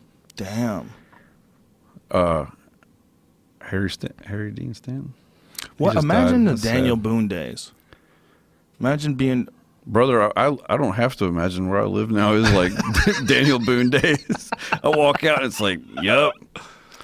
There's they found there's some caves down. We moved to the Smokies where they just give land away down there. Really? And yeah, I have like fucking my own woods now for less than what a townhouse in Nashville would cost. And but the people who bought it from, they found a cave on the back of the property down. Can we kind of back up to this national forest, and there's a bunch of like 3,000-year-old Indian cave paintings in there, like Native American cave paintings. So the University of Chicago came down and studied it all. So now I'm going to spend the rest of my life trying to figure out how to keep my fucking kids from going in there and doing something, you know. Right, and Dick was here. Right, and, yeah, we're drawing big cock and balls on the Indians, you know. But here's the thing: that cock and Native balls Americans. would be revered by people who Why found do we it still say 2,000 years Indians? from now. Right? Why do we say it? Yeah. I mean, if you went to a cave 2,000 years from now, and they uncovered some cave, and it was a bunch of Advanced dudes life just comes, it's drawing just cock guys and jerking balls. off. Yeah. People would be excited. They'd be They're like, this well, is amazing. this was 3,000 years later. What happened? You know? Yeah. Well, if you look at like some of the ancient artwork, right? Like how about some of the Roman statues where dudes are grabbing each other's dicks and wrestling? Do you ever see Really? that? I haven't seen that. Yeah. Yeah, they were wrestling, and in the process of wrestling, one dude's grabbing the other guy's junk, which they did do. They'd crush your balls and shit. That was a move back then. And so... Well, let's be honest. Like, in a real fight... it's a move. That's a move. It is a move. It's a way to go. It's definitely If the you way crush to go. a man's taters or take away his ability to breathe, the fight's pretty much over. There was actually a MMA fight where that took place back when there was no rules. There was a guy named The Pedro, and he was fighting a guy named Big Daddy Goodrich. And Big Daddy reached into his pants and grabbed like a hold of his porn, man. cock and balls and crushed it in his hand. See this guy? What the fuck? It's just grabbing dicks, man. The guy on the bottom is grabbing a dick. He's holding that guy's hog. It's rude. But that's how they wrestled back then. They didn't give a fuck. The dick was something you could also hold on to. You could hold on to the foot. Why can't you hold on to the dick? So they were yanking on dicks and pulling people along. Boy, they really turned it up back then, didn't they? They had to. How They long were they really living? did. You know? I mean, if you were one of these bad motherfucker wrestler dudes, how much time did you have to be that guy? I'm gonna go grab Look at some that. dick, roll around in the dirt, and then I'm gonna eat some grapes. That guy's and got have a a hard giant on, orgy too. and watch a lion eat my friend later on today. That's a day. Look at the apple on the end of that guy's dick. Jesus Christ. fuck, man? Look at the size of his hog. If that was real, he was hard. This is sex then. This is not fight for the death. That guy's getting off on that. Or if he doesn't, if he's not getting hard, and that's just how big his dick is when it's soft. This is not at all where I thought we would I didn't end think up so today either. on my way over here. But It's it has like- to be said. Last time I think we talked about Bigfoot.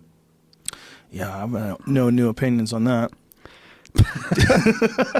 Oh, I got a Bigfoot story. Really? No, I think I already told it. I made it. I think. Did I? Well, I was going out when I used to live out west a long time ago. My buddy and mine were driving up to this little town called Leavenworth, Washington, to go check out. There's like this weird little Aspen Swedish ski town in fucking northern Washington where you go get your potato soup. That's another story though. And we stopped at one of these roadside coffee stands, which are every 300 feet in Washington State. But this one was on like this sort of timber road going up through the forest. And you pull over. Speaking of Harry and the Hendersons, wow, it's all serendipitous. But we get out of the car, and the wooden statue from the beginning of that movie is like in the driveway. I don't know if you ever seen it. It was this old Sasquatch statue, and that's where I remembered it from. I was like, that looks just like this thing from Right there. Yep. And no, that's not That's the not same. it. That's badass, though. Is there a lot of Bigfoot sightings out there? Well, funny you should mention that. We were stopping, we're getting coffee from this lady, and I'm like, whatever, trying to talk about the statue from the movie. She's like, yeah, they stopped and filmed here. And then she pulls out she had these old photo books, like family photo albums, like huge photo albums, 2 or 3 of them at least, full of Polaroids of Sasquatch that her family had taken in this house, supposedly. It's the greatest idea to sell coffee ever. Polaroids. Like photographs, like fucking old Of a real Sasquatch. photos of How bad they look. That's what she really wanted us to think. Right. But yeah. There were just so many of them. I remember thinking, like, God, she really went to some trouble here, man, because there's like giant photo albums of Sasquatch, and they were all Sasquatch photos they taken off their back porch or out the windows of the house, and because they lived like right off the side of the road, and it was just fucking wilderness, And that's my Sasquatch story. Was there any of them that made you go, Not a damn one, because I don't believe in Bigfoot, so. It definitely used to be a real thing. That's what I think. You think at one time it definitely existed, and they're all gone now? There's an animal called the Gigantopithecus. Right. You know about that one, right? That was a real thing. So that was basically a Bigfoot. There's an 8-foot-tall, gigantic bipedal ape. So they know that was real. So if that was real, it's entirely possible that one of them made it across the Bering landmass with human beings. Sure. Entirely possible. Because they were from Asia, and they were from Asia right around... A Yeti. Yeah, Yeti. Yeah, Yeti, Neanderthal, Sasquatch. There's like a bunch of different names for them. But it was a real animal that lived, I think they found bones that were as recent as 100,000 years. So anatomically modern humans definitely lived in the presence of this thing. So what do you attribute all the sightings to in the last bullshit. 5 or 6? Yeah, it's total bullshit. Hurt bears. Right. Bears hurt their paw. They walk on up, hind feet. They do it all the time.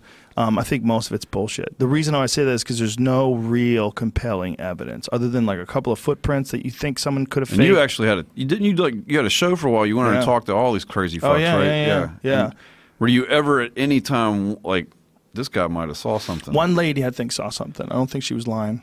But I think she probably saw a wounded bear, and she saw it very briefly. And the real problem with people's memory, especially in some situation that freaks you out, like you think you might have saw a Sasquatch, Right.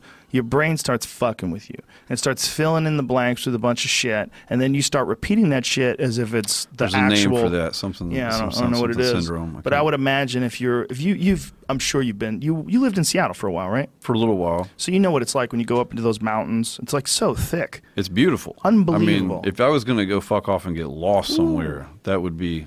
Dude. That's some real wilderness, man. Mount Rainier, right? Yeah. God, it's gorgeous. But the wilderness is so dense. I always describe it as like trying to look through a box of Q-tips. It's like a petri dish. Yeah, it's in the ground is so soft and smushy from all the pine needles.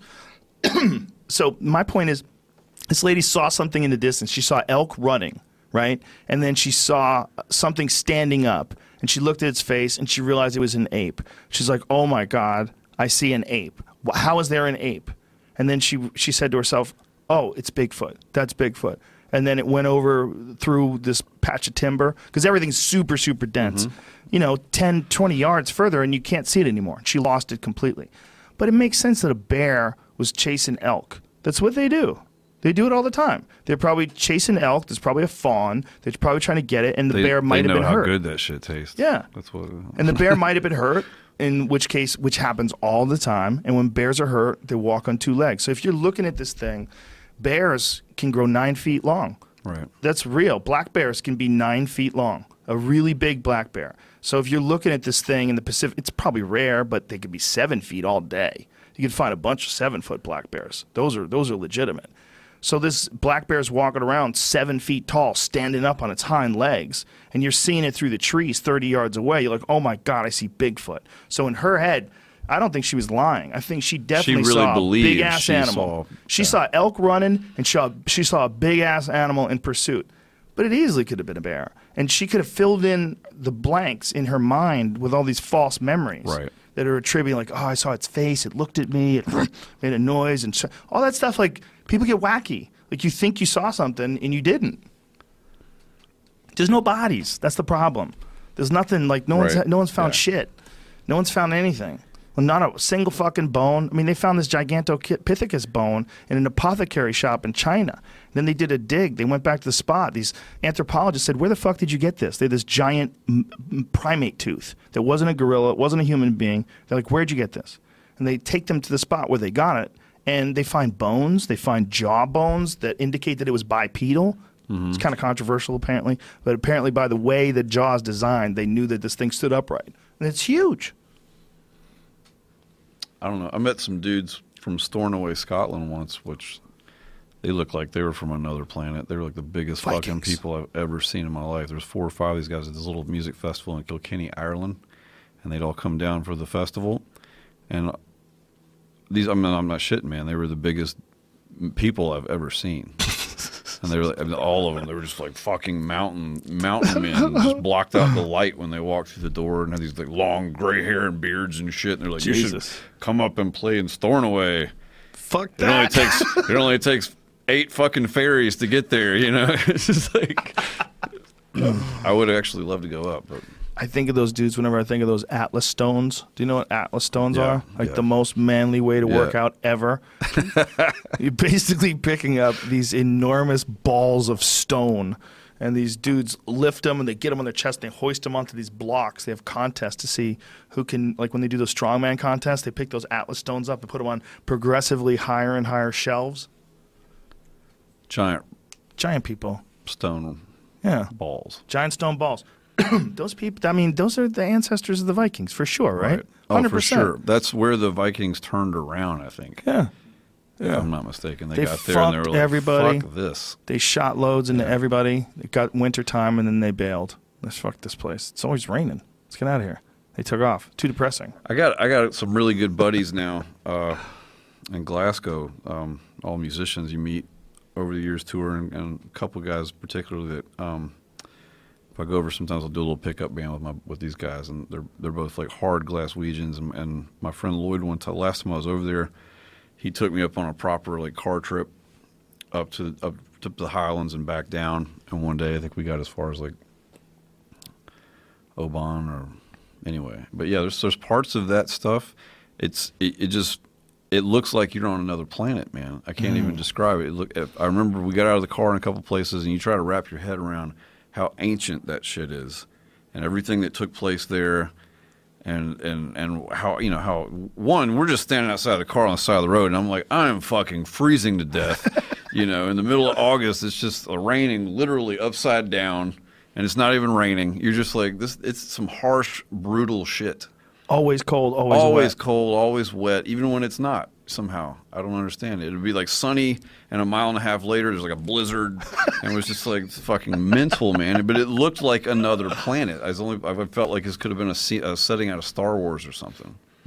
Yeah, if you think about it, when you think about Scottish people, you always think of hardy, right? Oh, yeah. Hardy, tough people. That's hardy. Like instantly comes to mind. Well, you know, another weird thing about it is you always hear Americans, especially, like where you're from, your ancestry, and this and that. And I grew up in Eastern Kentucky and then moved to Central Kentucky. But like most of the early settlers in the Appalachian region was like predominantly Scotch, Irish, and some German. So the first time I went to Scotland to play music, I had jet lag, and the first morning I woke up like really early, you know, and I was like, fuck, well, I might as well go walk around and check things out, and got out of the city, and everything's kind of coming to life, and people are going to work, and I'm looking around at the faces, man, and I realized, I was like, yep, I might as well be in Hazard, Kentucky right now. It's the same stoic, very guarded, you know, disposition, but then like once you get to know them, and especially once you become friends, they're just like they would do anything for you. But it's very regal, stoic working class city. There's something really special and magic about Glasgow. Damn. But it just kind of hit me like, this is definitely where my fucking people came from. You know, like that might as well be my Uncle Bobby right there. Damn. The people that live there today, man, like, they get to go by castles and shit. There's castles near there. You drive by Every a castle. day. And how old are those castles? Like, what's the oldest Ancient. castle in Scotland? I'm not sure what the oldest one. I mean, there's Like, it was an old one, 1,000 years old. one. I think the one in Edinburgh is probably 1,200 years old. Wow.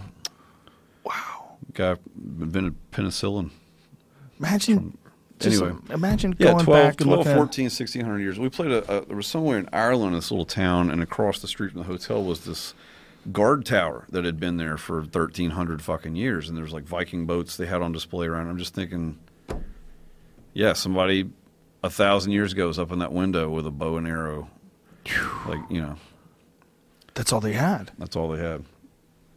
Shooting arrows down at invading people. And it gives you perspective, though, when you, especially Europe in terms of old world isn't that old when you think about China or a lot of Southeast Asian cultures. You know, you're talking about 10,000, 15,000. Yeah. But like Europe is a good example for me. Every time I go, it gives me perspective because you think about everything happening in our country and everybody's like, oh, it's fucking going to hell. And, you know, we're such a baby. Yeah. You know, there's churches over there that are 5 times older than the United States, and it's still working somehow. Yeah, the oldest shit we have know? is like, when I was living in Boston, there was a cemetery that you can go to where you could see tombstones from like the 1700s. And you could barely read it. You could barely, they were all weathered and worn out. Because somebody like tapped that shit with a... Yeah. In the Eroded. 1700s. And you could just go over and touch it. It's right there. But people touch it too much because it's got, the numbers are all fucking worn off and shit. Look at that one right there. Which this one? It's a cathedral built in 1471. It's the oldest building in Glasgow, I think. 1471. The coolest gig I ever played was in London at, it's called St. Pancras. It's this old church building, which I think, you know, monks at one time, they built it acoustically and designed it out of stone for choirs, like chamber choirs. And they didn't even have a PA. It was just me and an acoustic guitar. I remember sitting there thinking, like, it was the most insanely beautiful natural reverb I'd ever heard in my life. And it's a really, it's like right around King's Cross, you know, kind of a busy intersection. But I think... Is that it right there? St. Pancras? No, that's the train station.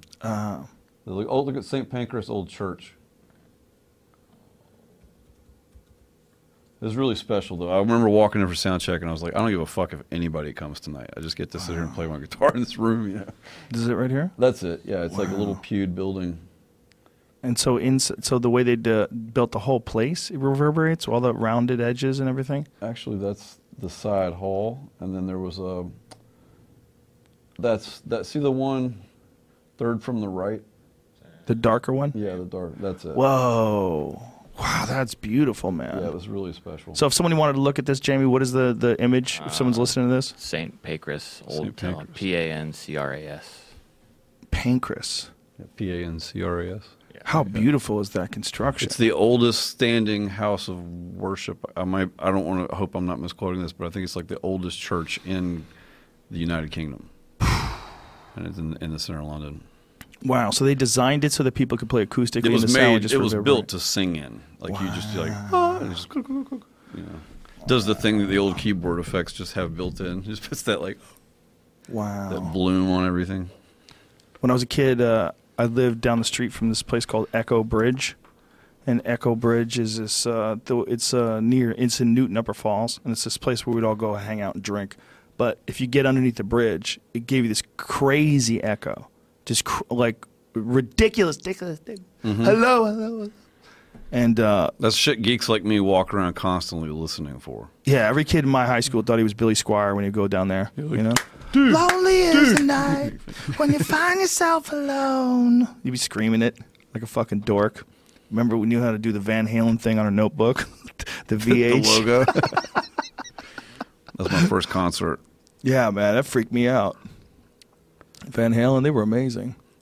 I had a buddy. I used to work at this grocery store in Nashville when I was out kicking it around, and This guy he's really cool. He's older. He's in his 50s, and he was local. Grew up in Nashville, and he was like a big music guy, you know. And so he saw like every show that ever came through town in the 70s and 80s. Like kind of grew up in that, and he'd always like tell me about the shows, you know, because remember he saw Van Halen at the little Coliseum in Nashville, like down on the north side of town, back in, I think he said 77. So it was before the first album had come out, and they were opening for Black Sabbath.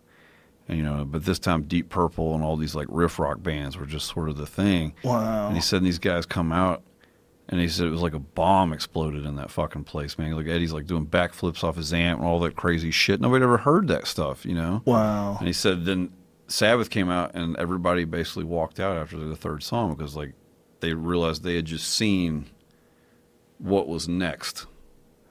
Wow. You know? Man. I saw Kiss when I was like 10 or 11 years old. I saw them live. Were you into them, or so did you just totally into them? Okay. I was really into them, and my uncle worked for their advertising company that designed their the album covers. Howard Marks Advertising Company. They're the ones that did. Well, he's a genius.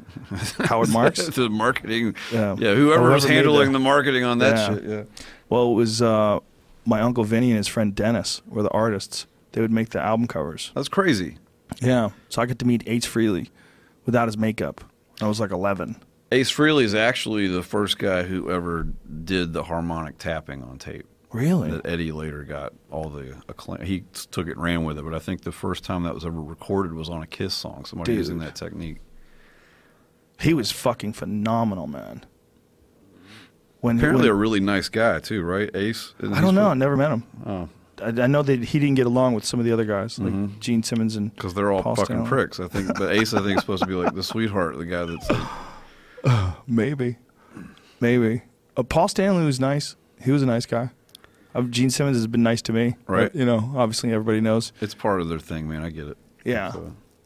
I mean, they were rock stars. They've been rock stars for so long. I mean, think about that. They were rock stars in the 70s. They were rock still stars today. when it meant something Yeah, it's else. different. It's a different thing. I'm not sure if it even is necessary. Do we really need like whatever that is? Rock stars? Anymore? Yeah. Here's the problem. We know too much about them. All the mystery's gone. Exactly. You know, it used to be like Robert Plant would come down on fucking magic carpet. We didn't know where he was coming from. You know? He would show probably up. at the time thought he was on one. You know, those And guys just were think having about fun. Robert Plant in his prime, right? Who the fuck ever saw anything like that before? They were taking Elvis off the Ed Sullivan Show because he was shaking his hips. Robert Plant has got a piece on him, and it's pressed up against his pants. His pants are as tight as a glove. He's got no shirt. His shirt is completely open, right? He's completely bare-chested, long hair, and a voice that you never heard before. You never heard someone sing like "Whole Lotta Love." I mean, it's just he's doing something different. He's got some new thing going on, and you don't know shit about him. There's no fucking podcast that he does. He doesn't have a Twitter page where he says stupid shit about Trump. You know, it's Yeah, they actually did. They never did any interviews or any. They didn't release singles. Yeah, actually, a lot of people didn't know. I mean, you hear all these classic songs on the radio now, but they'd never put singles. They refused to do singles. They didn't do press. Dude, there he is. If you wanted to see Led Zeppelin, you had to go to the show. Yeah, look at his cock. Look at it. Look at his cock. He wants you to. That's pressed up against his pants. Yeah. Of course he does. I mean, I don't know if he had a sock there, but I want to believe. I want to believe that he was just up there slinging dick. A dude was like 17 when that first record came out. Imagine. And he wasn't even the first choice. They went through a few people. Jimmy Page did when he put the band together. One of my favorite singers of all time. I love Robert Plant, but I always felt like if Steve Marriott, I always wanted to hear what that would sound like if he'd into the guy from Humble Pie. Fucking incredible voice. And was he supposed to be? I'm not. I want to say maybe Page wanted him, but he couldn't do it. I know they talked to maybe Rod Stewart. Whoa. As it was at Faces at the time or earlier. I know Robert Plant wasn't choice number one. Dude. And they had to talk Bonham into taking the gig.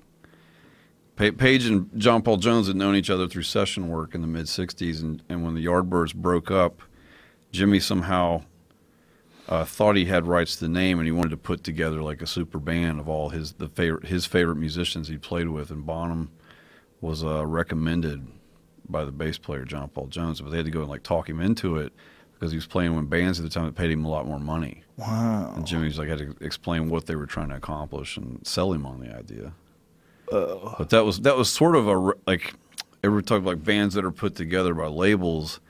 It wasn't. Jimmy Page was a genius and a very, visionary kind of guy. So he knew he needed to build this band to take over the world, and that's what he did. Wow. Great producer too. Fucking phenomenal guitarist, right? Probably one of the most inventive guitar players ever. A lot of people say sometimes, especially later when he's on the morphine. Sometimes it can be a little sloppy, but I like that. I hate perfect. There's probably nothing more boring than perfect. So is the sound of a guitar similar to like a voice? Like sometimes the dude will have a raspy, crazy, fucked up voice, and it just makes it, right?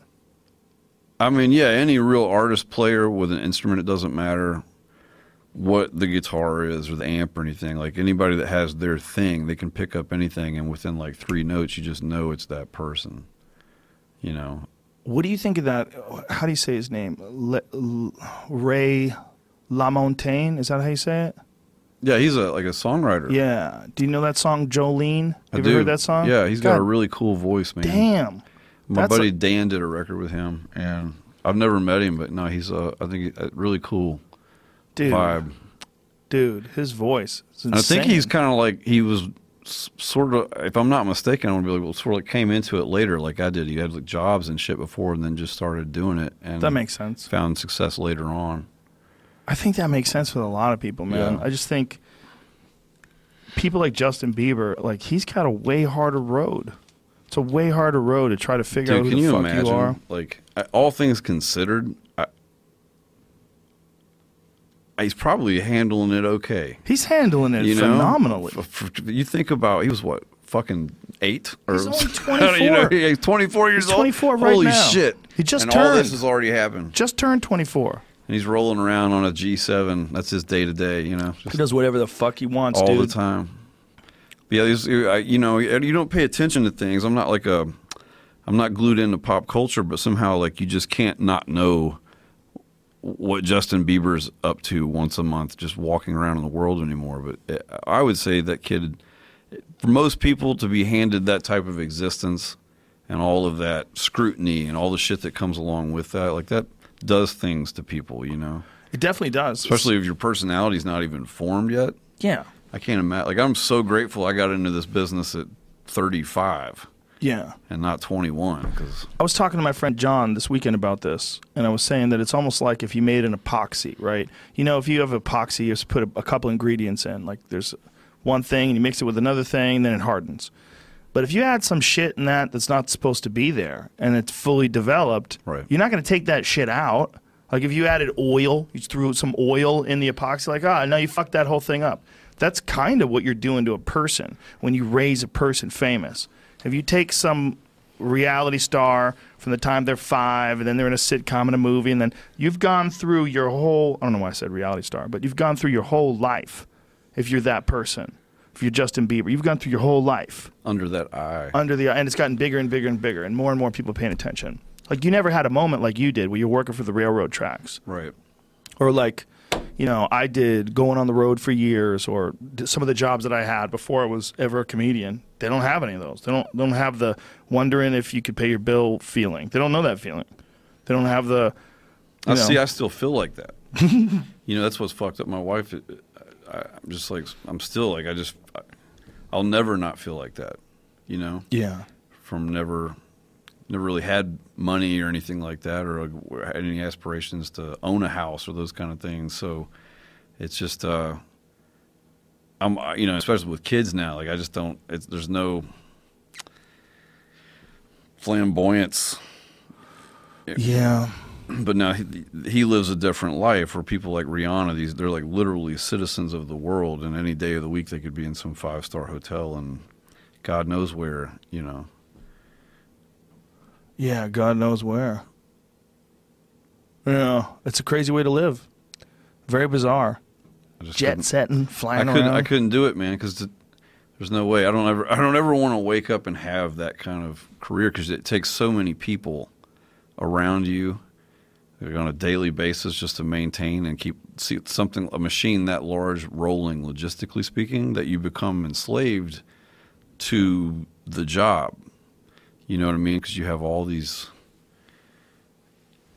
There's always this name, like when you have Superstar X, you put this head right here, and then everything below that, just to make that thing go around. Then it just turns into this.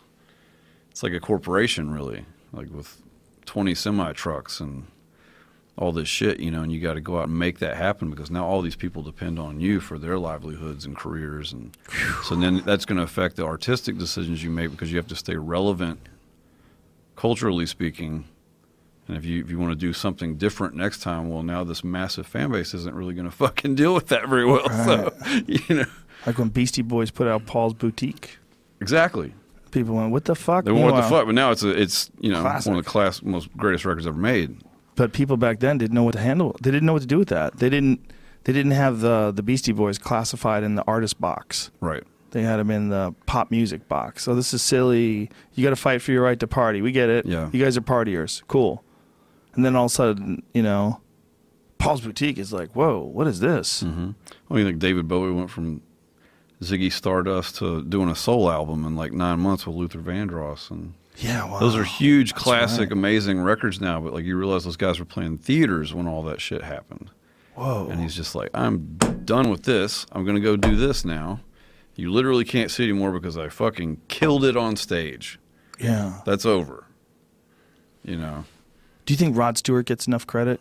I don't. Actually. I don't either. I think, especially Man of Faces, and even those early solo records. Those are some amazing albums. His voice is incredible. You know what happened to him? Stewart. What? The hits. He got too much pussy. Do you think I'm Fried sexy? His brain. If you want my pie. Once he hit that, everybody's like, check, please. He's like, wait, that's all I got to do? Because remember, go back to Maggie May, Wake up, Maggie. Like that song there was something in that song, right? There was a guy trying to figure his life out, hanging out with some chick. Yeah, no, Rod Stewart's a badass. Oh, man. No question. What is that song? Is it called Maggie May? Yeah. Him and Elton John, all those guys, like that's. Yeah, he was a beast. It was a different level. But then he started wearing like leopard tight pants and shit. Because he could. I mean, look at that shit. It ain't like it's not working. You know what I mean? Look at him. Look at that look. He actually was I think he almost played professional soccer for Celtic or somebody. Wow. He was like a really great soccer player when he was a kid, but he was too small, so he had to. And he's another one, right? That like, basically, like you're never going to see one of those again. No, I don't think so. You're never going to see a lot of things again, just because there's just nobody that's actually that's not necessarily true. You might see more things now because that's true too, right? I'm getting ahead of myself. Like for all intents, I shouldn't be here. Right. It's true. It wasn't an industry creation. Right. So now, like anything really is possible. Yeah, that's a good point. You just have to fight and sift through so much shit. Most of it mediocrity to get to something that really hits you or that you connect with. Well, I think you're also saying this out of your own personal experiences where you realize you could have not been you. Like easily. You could have not turned out into being you. Oh, if I'd have sat down in a room with a bunch of people who know what's best, I wouldn't have been me. Yeah. You and most people that are successful. My first record, we did shop to a few labels in town, but I was a little bit ahead of the whole neo-trad curve that sort of kicked off in the last few years. I made this really traditional country record, and but it was like hard country. It was very like an album I'd always wanted to make, and we shopped it to a few people, and they just didn't really know. It wasn't the right time, so nothing came of it. So we self-released it. So then when I did the second one, Meta Modern, and now I've got this whole record about like, mind, the journey of a soul or a mind or whatever, talking about turtles and fucking tripping and shit. Right. Like, I knew nobody's going to get this. Like, I can waste time trying to find somebody to release it, or we can just put the damn thing out. And I'm so glad we did it that way. Just because I know what happened was a result of people hearing it and sharing that with their friends. 100%. That's how I found out about it. Right. I found out about it from people online. And I got to tell you, the cover of it threw me off at first. The cover of it, I was like, that was what? me being a smart ass, because I was like, there's all this like, you know, you go to these festivals and stuff. I'm like a grown ass man. You know what I mean? Work fucking stupid jobs. So like now I was in this all of a sudden in this position of going out playing all these festivals and looking at these kids and stuff doing it and all. And it's just great. You make a lot of friends. But there's a lot in any industry. There's a lot of people like for the wrong reasons. You know what I mean? Like chasing something that they want to see themselves in, as opposed to something they see within themselves. Right. And so we started doing these festivals, and there's a lot of like what they call like the younger hipster kids and stuff. And they had these 10-type photos that were really popular a few years ago. And I was like, well, how can I out hipster the hipsters? So I'll do a painting of a 10-type photo and surround it by like the tackiest outer space. My buddy that I did the thing with, we were actually trying to make the worst album cover of the year. We ended up making a top 10 list on Rolling Stone. We didn't get the cherry, but I was like, let's just make the tackiest fucking thing we possibly can. Like those cheesy fonts and it's kind of crazy because the music was to me was so heavy and personal and real. So I was like, God, man, I don't want to be. I kind of wanted to make fun of like the dude levitating in the fucking cave before people turn you into that. You know what I mean? Because like that's not at all. A lot of the shit was just stuff I'd been reading about, or you know, you're in character. Yeah, but it was psychedelic country music. It was which is a lot. I love a lot of '60s rock, and some of my favorite country records ever made were made in the late '60s. Some of the like Gene Clark and some of the early Vern Gosdin brothers type stuff. There was this level of psychedelia in the production that made it so beautiful. I got to get a list of shit to listen to. Yeah, I'll throw you some shit, man.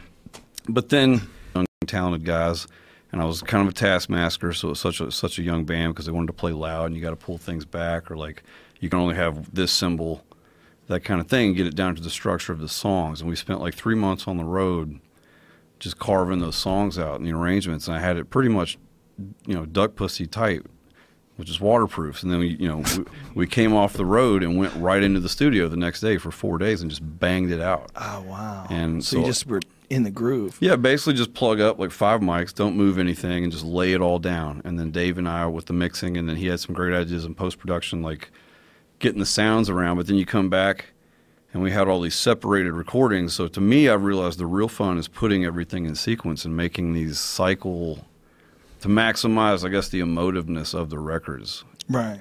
In terms of a roller coaster of emotions, instead of just one. So like every time we do it now, it's always different. Like the record I did after that was recorded that one in a totally different way, still going fast, but I always wanted to make a big kind of lush orchestral soul record. And then what I've learned is that I don't want to be in the music business because I'm just going to be in the Sturgill business. Because there's this like the mechanical timeline of it all. By the time we go in and make that record, you've been processing and thinking about it so much for months, and you get in and you have that release, and it's like I equate it to driving in a really heavy downpour rainstorm for like an extended period of time, where it's just like there's a mental exhaustion that comes for it, but you have to just kind of like keep going. But by the time it's finished and mixed, you've heard this thing like 1,000 times. You don't ever want to hear it again. But now you got to go out and play it on the road every night for a year and a half. So we were constantly trying to reinvent every night how to keep that fresh and exciting while holding the pause button on going over here and recording what creatively you may already be onto. Wow. So I realized this year I'm going to take the reins. I'm going to play 30 festivals, because those things are always so fun. Just go out and get all the energy in your face. And then we're going to do probably a double album and another record and record it all, so that when I do turn around and want to go do like a really big long 2-year tour, we have all this new material and the old stuff to pull from. I like how you're approaching it. So like you're approaching like a plan. It is a plan. You have to look at it like a plan. Do you think everybody does that? Well, there's all kinds of different plans. I just know what works for me. I've learned, more importantly, what works for my family and my sanity. I don't need to go play 300 shows a year. Yeah. I don't, I'd rather go play 30 or 60 shows and know that every one of those was 110%, as opposed to, you got the Tuesday and Wednesday shows to get you to this weekend market where everybody's counting their checks already and shit, and you're exhausted, and then the shows suffer, and these people pay money, or maybe they don't realize that like you can't hear anything for 40 minutes because you don't ever want to project negativity from the stage if you can help it. But there's, the bad nights. I just want every night to be great. And then but most importantly, right now, for me, the fun is the studio and the process of trying to push it and get to what's next. Yeah, you do totally different albums. Every time you put an album out, it's a completely different feel. I'm a music listener and lover first and foremost. Probably a musicologist more than a musician at this point. Is that a word? Yeah, I mean, I guess that's my field of study. Like musicologist? Yeah, if I had to like say that I have obsessed over one subject enough to where somebody should probably give me a fucking piece of paper that says I know what I'm talking about, it's probably music. When did it start? Like, did you have this your whole life? Early, yeah, whole life. Wow. Probably, honestly, first time, from Michael Jackson, maybe. I was like, you know what's kind of fucked up about this? What? You wouldn't have been you if you didn't come into this so late. No, hell think no. Think of your whole no. life, right? Your whole life you loved music. Yeah. You could have easily just been on a path from the time you were in high school. Well, right? always played. Right. But I'm glad I never, like, right. recorded anything. Right. Until, yeah, because when you're younger, you know, like Eric Clapton. I love Eric Clapton, huge influence. Never met the guy. But there's a great documentary that came out. But you can look back in his career. He was so young and passionate and talented. There was one particular record he did with a guy named John Mayall. It was like kind of the birth of like rock and roll guitar tone. It was the first time everybody plugged a Les Paul into a Marshall and just cranked the fucking thing. And that record, that sound, everybody was like, whoa, like that was a thing that happened. But you can look at his career, and he was such a chameleon going through all these phases, and a lot of it was emulation or reinterpretation because he, you know, got into substance abuse. But you can see how much his career shaped him more so than... and all the people he'd been around and was friends with and exposed to, and him rubbing off on them and vice versa. Wow. But anybody in their 20s is still, anybody I know in their 20s is definitely still figuring out who they are as a person, much less an artist. Yeah. I'm almost 40 and I'm still figuring out who I am as an artist, you know. Because every year, you know, you're going to feel different every fucking day, much less 2 years from now when it's time to make a record. Yeah, and you're going to change it up as you see fit. You're going to go with what's going on in your mind right now. Right. That's a beautiful thing, right? You don't have I mean, even though you have like a whole sort of entity behind you in terms of like people carrying your stuff and all the jazz that's going on, all the equipment that's involved in doing one of your shows. I got very few people. How many people you got? Myself, 3 members of the band. We have a tour manager. We have our side monitor sound guy, the front sound guy, and my merch girl. So you got 12 people? 9 people on the bus with the driver. So I'll always be in one bus. And we got one truck to haul the gear and all that shit. That's pretty minimal compared to some bands. In respect to like what you do, yeah, kind of shows you do that is pretty minimal. It's I would keep it there as long as possible, no matter what happens. Just because, you know, I've never been like a big lights guy or any of that stuff. It's just, you know, the guys in my band are all pretty amazing players. We try to go out and put a show on. If you were doing something else, though, like say if you were a part of a band, that band was being promoted very heavily by some record company that had put the band together, you know, they do like those manufactured bands or something like that. You'd be in a situation where you're basically required to do commercially successful and viable music. You couldn't just freeball like you're doing and doing whatever you want to do. Honestly, I don't know, man.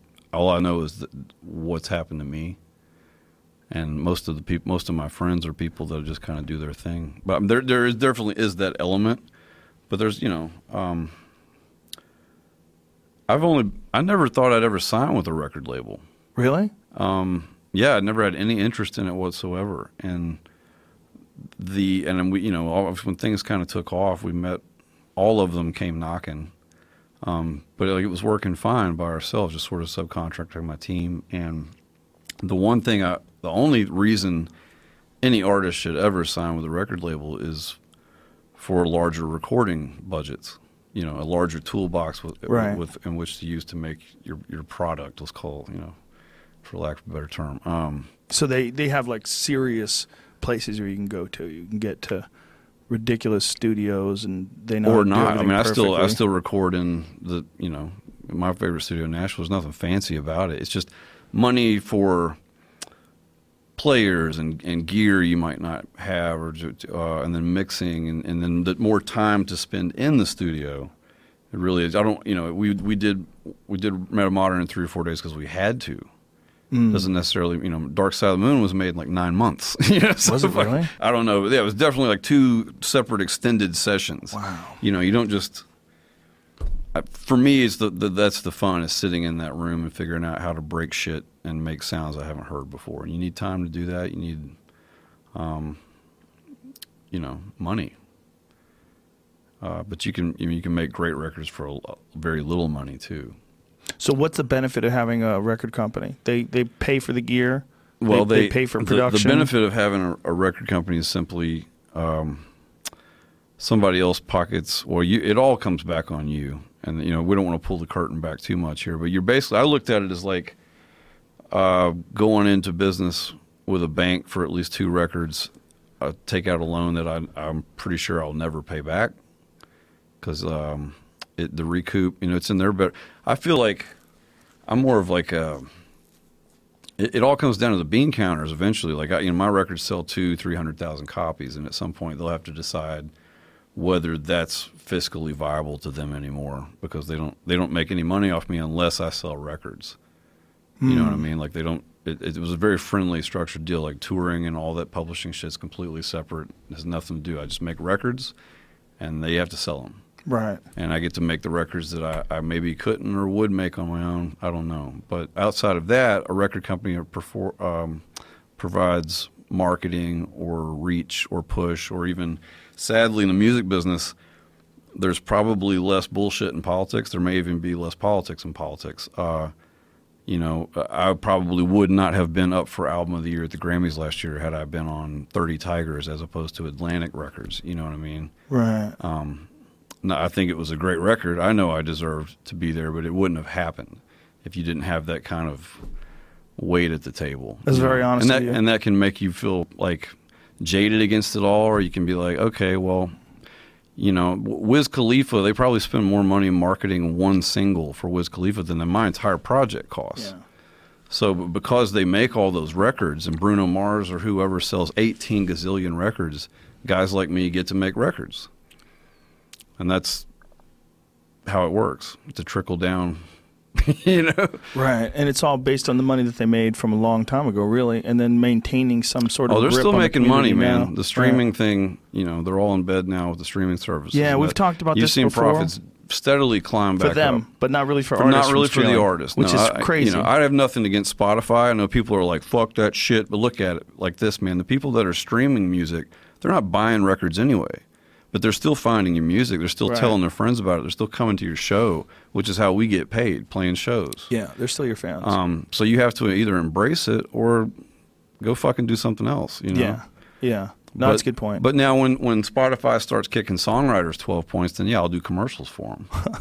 Until then, but they are doing, whether you realize it or not, you see it does count up, but it counts up, but it is a weird thing when your business model is based on you selling art and you don't pay for it.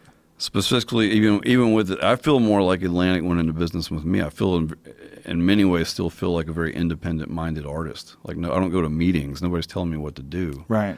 I don't have a manager or even technically a publicist at this point. I'm just sort of floating and writing songs and making records, and then we go play shows, and that's. If you could just keep that. Yeah, that's I've in the last 5 years figured out where I want to be. Right. And what parts of it mean and something to me, and I know I'm getting and giving back with the fans. Well, I think it's also if you can stick into that groove, you stay in that groove right there, you can maintain who you are. You can still explore new ideas. You're not being pushed too much. No. If you were like being pushed to constantly produce new stuff, and I could imagine that wears on artists. Well, I just spent so much of my early life working for other people. I just made a point one day before I moved to Nashville, I'm not going to do that ever again. I don't want to work for anybody else unless it's somebody I really admire, or is like a really exciting creative thing that like I feel like I could benefit from or learn from being involved with. I understand 1,000%. But what's interesting is when I talk about it on the podcast, sometimes people who don't do that, they do work for someone, they have a job, they get upset. Right. They feel like it sounds like you're talking down on jobs. But the reality is, you're working there for money. We've all done it. Everybody's worked for money. Everybody's worked for money. Some of my jobs, I love the railroad gig. Yeah. If this all gave up tomorrow, I actually could be just fine. I'd go back to the railroad and be totally happy. Go out and throw switches 12 hours a day, have my 4 days off, make a good salary, whistle while I work, all that shit, man. Yeah. But it doesn't hurt to have a plan B, but no, working for other people was never something I enjoyed. But I think anybody that even hears us say that, the reality is if someone gave them the option, you don't have to work ever again. They would go, okay. What would you do, though? You do whatever you want. What I would do, I would fill my day up with learning shit. You're one of the busiest fucking people I know, though. You don't have a job, but you're a very proactive human being. You do whatever you want all day long, but it doesn't mean you're not working. You're not benefiting. I do whatever I want, but I earn it. I do shit. I earn it. I feel like I have to work. The thing with my job is it doesn't feel like work. Right.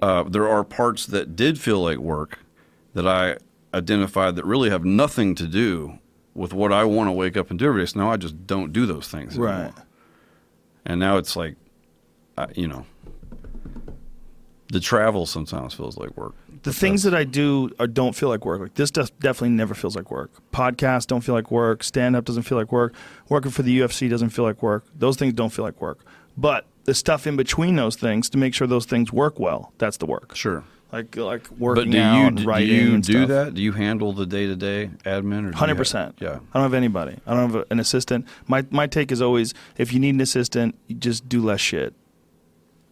You don't want someone that you have to constantly check in on and make sure they've got their shit together. And I've had some friends that had assistants, and then your life becomes their life, and your problems become their problems. Their problems become your problems as well. Anybody you invite into your life, you're inviting their problems into your life. That's ultimately what I've learned. And it's also, I don't necessarily think in my case it's necessary. Maybe other people are more busy and they need assistance, and I have a lot of friends who have assistants, a lot, but I don't function that way. I want to, when I wake up, I have a bunch of shit I'm going to do today. I set my alarm clock, and I have a schedule. But that schedule's mine. I made it. It's yours. Yeah. When I went running today. You change it whenever you want whatever the fuck I want. Yeah. My tour manager is like the sweetest, most empathetic human being I've ever met. And, he's not just responsible for me. He's like the babysitter and the mother of the whole family. But like sometimes if we've been on the bus for a while or rolling, more than anything to give everybody else a break and do them a favor, I'll go off on my own and like stay at a different hotel, or I'll go to a different city for 2 days. And he's always like, he's from New Zealand. He's like so sweet. He's like fucking gigantic. And he's like, would you like me to book your room? No, I got it, man. So he's like, are you sure? And he's almost like, I almost feel like I'm hurting his feelings because I won't let him like take care of my day. It's like, motherfucker, I got Priceline. You know what I mean? Like, I can do this. I go, The people don't expect you to be doing that, though. Right. That's what's interesting, right? They want to be able to handle it, so you don't have to do the mundane things that a normal person does. So you got 8 other people to take care of right now. I'm a grown ass man. Yeah, I would never want to do what you were saying John Lennon did. Just lay around, walk around naked, and I can't do it. I don't think he liked to work. Yeah. I mean, he was a true artist. Yeah. I get it. I get it. But for me, it's almost like I know what makes me feel like shit, and I know what makes me feel good. Right. What makes me feel good is when I get shit done. What makes me feel like shit is when I'm lazy. Then I get anxiety. Depressed. I feel weird. Whatever, yeah. I don't feel good. I don't feel like I'm getting anything done. And people think that, because I work hard and I'm constantly doing something, that I never feel like that. No, I definitely will feel like that. I just saw something recently. They proved that task completion, your brain releases a chemical that makes you fucking feel great. Man. Like, I did this. I did something. I have purpose. When you finish your album, when you're done, it's amazing. Oh, but it's also terrifying. I'm sure. Because you're like, God, I got to like release that. Yeah. People are going to hear that shit. Yeah. But yeah, it does feel like a release is the best way to put it. Yeah, I think everybody should experience that, even in a small. I think little kids get that when they earn their fucking karate belts. And you see a little kid get a yellow belt and they tie it on, they're beaming, his face. Man. They can't believe it. I did it. I give my oldest a high five for anything, and it's like you see them light up. Yeah. It's just like that affirmation. Yep. Getting something done. They did it. It didn't. Think about, especially when you're talking about like little children. Like my 7-year-old loves to draw. She's really into art. And like she takes a piece of paper, and this is not a big deal to us as grown men. She takes a piece of paper, and that paper is blank. And in her little brain, she decides what's going to be on that paper. She's like, I'm going to draw a dog. And then boom, it's a dog. You know, I'm going to draw a dog that has a wing and also has a tail and has a tail that grows out of its forehead. And then just makes wacky shit up. And she thinks it's fucking hilarious. Like, look, he's got a tail on his head. Ha! Right. But in her little mind, she's learning that she can do whatever the fuck she wants with that time. There's she can nobody there create saying you anything. shouldn't do that. No one's saying anything. And little kids gravitate towards that, man. When little kids start drawing, they gravitate towards this expansion of the creative aspects of your mind. Like whatever it is in your mind that causes you to have these ideas. Whatever in your mind that causes you to think up a story that you want to write down or a drawing that you want to try to accomplish and try to put down. Those little things to a kid are magical. Because they didn't have any of that before. I mean, they just learned how to talk. She's 7. Right. She's only been talking for 5.5 years. You know, all that other stuff before was gibberish. And all of a sudden, she's sitting in front of the pad, and no one tells her what to do. Little 7-year-old, like, I think I'm going to paint today. And she gets out the paint and just puts a little of this and a little of that. You're flexing those little muscles, you know, just as if you were doing push-ups. You're flexing those creative feels. You know, and to encourage that with kids, that's what we all love. We all love doing something. And people say, well, I'm not very creative. I just like working with wood. That is fucking creative. Like carpenters are goddamn creative. Yeah. You built a house, motherfucker. Do you understand? I can't do that. I can't do that. Yeah, I'm in awe of that. It's actually. amazing. I grew up around construction. It's fucking hard to do. You build a badass house, that shit is hard to do. Or people that are like highly mechanically inclined can just take a car completely apart and put it back together in the garage. I've always been really envious of guys that. who build cars, that's art. That's art. Mechanics, there's an art to even being a mechanic, just doing it all perfect, putting it together, using your mind, thinking out how to do, maybe we could bore out this and put that in and swap this out, and what's the issue with the vehicle. And there's a creative aspect to anything that's really satisfying. And I think that, you know, we kind of pound that out of kids, man. Yeah, I think that's very true. We pound it out of them, Very man. true. It doesn't serve capitalism. Yeah. You know, so Yeah. like I was saying earlier, I had this train job, and the first year I was there, I was just like out on the ground, like throwing the switches and disconnecting the trains and hooking them back up and that kind of thing. And then I got promoted to what they call like a yard master, or like yard boss, and you're in the truck and you're sort of in charge of the inbound and outbound manifest and everything that comes in and what gets blocked apart and switched over to this track, and you're building other trains and you got to get them out on time. And like as soon as they put me in that job, it was like the greatest job I ever had because I was playing Tetris.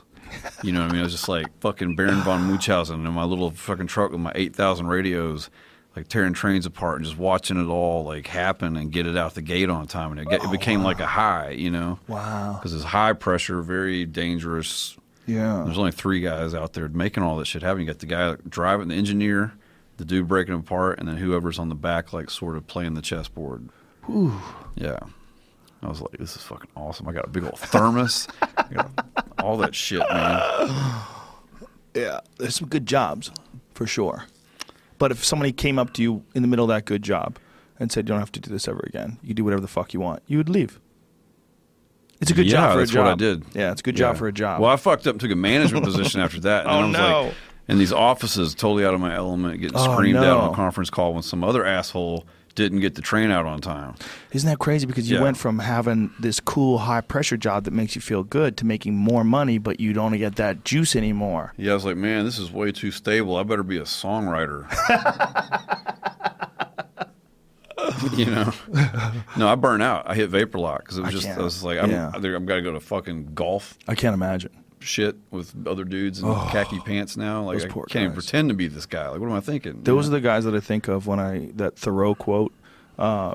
Most men live lives of silent desperation. Yep. Those are the men I think of. Those men that have fallen into some salary position where they're not happy and they want to get out and they don't know how to. Well, they have the downfall of being highly efficient individuals, and other CEOs recognize that and be like, I can put you on salary and work you 90 hours a week and you're going to get it done because you won't let yourself fail, but you'll probably fucking drink 5 pots of coffee a day. And well, listen, Sturgill, Yep. if you keep going, you've got a good position in this company. I'm telling you, you've got a bright future. You can make it happen. 401k, 519A. I'm making those numbers up. All that shit. It's crazy. It's most people. You know?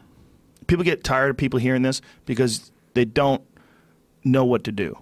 And so I didn't know what to do forever. I mean, I just worked, you know. But then you do. Well, now you know, I always played music, but never thought it was something you could even do for a job. Right. Wouldn't have known where to go or how to do that until I married somebody a lot smarter than me one day, and I was like, man, I'm really unhappy. And she's like, it's because you're supposed to be playing music, dumbass. And so I was like, oh, that's probably true. So, but if you did it earlier, you wouldn't be you. It's the craziest thing ever. It's like you had to go through all that bullshit to get the sound that you have now, to get the soul behind it that you have now. Sure. That's the sound of a man who suffered. Oh, yeah. It's the sound of a man who understands. That's the woes is me. That's real. There's a real emotions, you know, like that Jolene song that we're talking about. Yeah, it's your all's loss though, man. If it had happened when I was younger, it would have been way more interesting to watch. I would have fucked it up so good and proper. Hard, right? So good and proper, yeah. No. I mean, that's props to Justin Bieber. We're happy, man. I'm just keeping it together. It's hard to complain. Yeah, it should be. We got a great band. Family's healthy. Dude, you're in the groove. I'm in the groove, doing my thing as far as I want to. You're in what my friend Vinny Shorman calls hakalau. It's when he's a hypnotherapist. Does a lot of mind work with fighters, like a mind coach. And he's like, there's this state that you get in where everything just flows. Everything flows, and that's what you figured out how to do so brilliantly in your life. Is after you've been through a bunch of bullshit, you figured out how to get to a place of success, and then you're able to just do your thing. That's your flow. Like you found your thing. Yeah, and I had to learn that even in the last few years, you know, because it's so easy when I've always use a metaphor. When you're on the train, it's hard to tell how fast it's going, and more importantly, where it's going, because a lot of times you don't really have any control or even say so in that matter. And in some regards, you don't want to know how the sausage gets made. But then I am at a point now where as far as I ever want to go, because I have all the freedom to do what I want. Right. And it might not sell as good or as great as the last one did, but like I'm having fun. And it's going to be okay, you know. I don't think you're going to have any problems. I think the real issues have always been in the past about distribution in terms of like radio play, album sales. So we don't do any of that. But a guy like you, and a guy like you, you're so locked in. You came along at the right time, man. You're locked in the zeitgeist, but you came along at the right time of the internet, where like you're putting your stuff out. It's like all luck and right time. I mean, definitely not all luck. But there was definitely like I'm just glad nobody else wrote a song about turtles that year, because it would have been a very different outcome. It would have been like that year that they had the 2 Meteor movies. Oh yeah, right, exactly. Yeah, can't have fucking can't have turtle 2 songs, Meteor. man. Yeah, you can't have that. Yeah, some guy wrote a book this year with the same title of that song, and man, he was getting all kinds of shit on the internet. I was like, I didn't fucking come up with it. Like, don't send this to me. Yeah, you know, people don't want to look into like, things. Yeah. Turtles all the way down. People don't want to look into things. I didn't know what it meant until you explained it. I still don't know what it means. I just thought, you know. Yeah. It's cool. No, I know what it means, but in a very dumbed down to make this a standalone podcast, explain to people what turtles all the way down. Well, it's a jocular expression, more of a funny way to put what is originally a concept, as far as I know, that was first described in detail by a Jesuit priest named Pierre de Chardin. All about the omega point in the universe and how all consciousness emits from this one central point of origin where the whole thing banged out from, and it's all just expanding and reciprocating back to itself and like absorbing everything going on. But it's this one point where all things spiritual, scientific, metaphysical, all matter in the universe, all fucking knowledge emits from. And he got blackballed from the Vatican for preaching that. Whoa. Because he was like, you don't necessarily need to stand in a building to talk to God, because God is everywhere and all around you and inside you all the time, whatever you want God to be, or, you know. So I got it from a Stephen Hawking book where, and it's weird, you can go around the world and there's all these ancient civilizations, whether it be some Native American tribes or parts of Far Eastern Asia where they find like these adherents to turtles and elephants in old culture and Hindu mythology. There's even a Hindu illustration representing sort of a similar figure or myth that it all set on the back of this great turtle, like flying around in space, because they held those animals in such regard as old and wise creatures. Actually, turtles are the oldest living species on the planet. They predate crocodiles. Wow. And the symmetry of their shell designs, no matter what species, it's always 13 pieces, which a lot of the old tribes thought had something to do with the lunar phases of the sun and how it was all tied in together with, Whoa. Anyway, long way of saying that Wasn't that song the was most- written as a result of a lot of fucking reading. No, not necessarily taking drugs. Right. Wasn't that the original, one of the more original calendars? Mm-hmm. Wasn't there like a 13 lunar cycle calendar? Yeah, it's is it Mayan? Yeah. Mayan or I Aztec? think that is what it is. I think it is a Mayan calendar. But it's That's all 13 all lunar these things I cycles. sort of found or symbiotically were connected. I was reading at the time, and I was about to have my first child, and I was just like, man, I want to make a country record about all this shit, or like write a song about the Book of the Dead, but as a traditional country record, and then incorporate some classic rock psychedelia. So that was all that was. That's how I found you. Yeah. People online like, yo, dude, this guy making psychedelic country music. You got to have him on your podcast. But then everywhere you go, people are making hand you like hand bone glass third eyes and shit. You know what I mean? Like you get some real interesting characters, man. You get a little too many when of those. You throw it out there like that. There's too many bongs out there. Right. People still rock the bong though. Got to respect that. It's like driving a manual car. I never was a bong guy. It's too heavy, man. I got shit to do, man. I can't. Oh, the hit? Just peeled down. Or the dab thing. I got friends in Colorado, California now. The first time I ever did that shit, this is a pretty embarrassing story, but my buddy, they were all like California, Colorado guys. They roll pretty hard. I'm not really a heavy smoker, man, to be honest. On the road, it keeps me occupied from time to time. But if I'm writing, maybe. But at home, there's no need. So the first time I did that shit, I didn't know what it was, and I just pulled it like it was a big old bong rip, and then like everybody's face was like, I was like, I need you instantly know you just did something you shouldn't have. Oh no! And I was like, oh fuck, man. So I sat down, and after a couple minutes, I just started getting really cold and clammy, and I was like, yep, I'm gonna puke. So I went over and I was like, I fucked this guy, so I puked right in his sink. And I was like, dude, I got to go home. I feel like dog shit now, and I'm pretty sure I'm dying. So we lived in this apartment, and I was like, I went out the door and turned the corner to go down the hallway and it was full on vertigo. Like the hallway, every time I took a step, the hallway got twice as long. And I was like, this is fucked up. My wife was out of the country on work at the time. And I remember I was sitting down in the hallway, just like trying to get my shit together, man, because I thought I was having a fucking heart attack. It was just like boop, boop, boop, boop, boop, sweating. And I remember this voice saying, get up, you stupid junkie fuck, before somebody comes out here and sees you, sitting in the hallway like a dumbass. And I managed to like pop out of it. And as soon as I got back to my place and sat down on the couch, everything was fine. But it was just so initial in the rush. I was just like, nobody needs to be that stoned, that fast. I'm sorry. Yeah, so. What kind of milligrams are you getting, you think? They just had like that nailhead torch thing with this $3,000 glass piece. I was like, you guys are taking this shit way too seriously. Yeah, you could be curing fucking cancer somewhere right now, I'm pretty sure, if they put the effort, energy, and mind power in. Have you seen the laser bongs now? I got a video sent to me the other day, like this guy, like a pressure activated laser bong. It like shoots a beam and ignites the flower. Oh, Jesus. Like that, what the fuck's that guy doing? Come on, man. Well, the thing is, they might be curing cancer. We got space colonies that somebody's going to need to build, How many cancer patients are taking dabs? That might be the key. Out here, probably a lot. Get them on it. If I was dying of terminal cancer, that's when you want to be that high. But look at this thing. Do that again, Jamie. It's a GIF.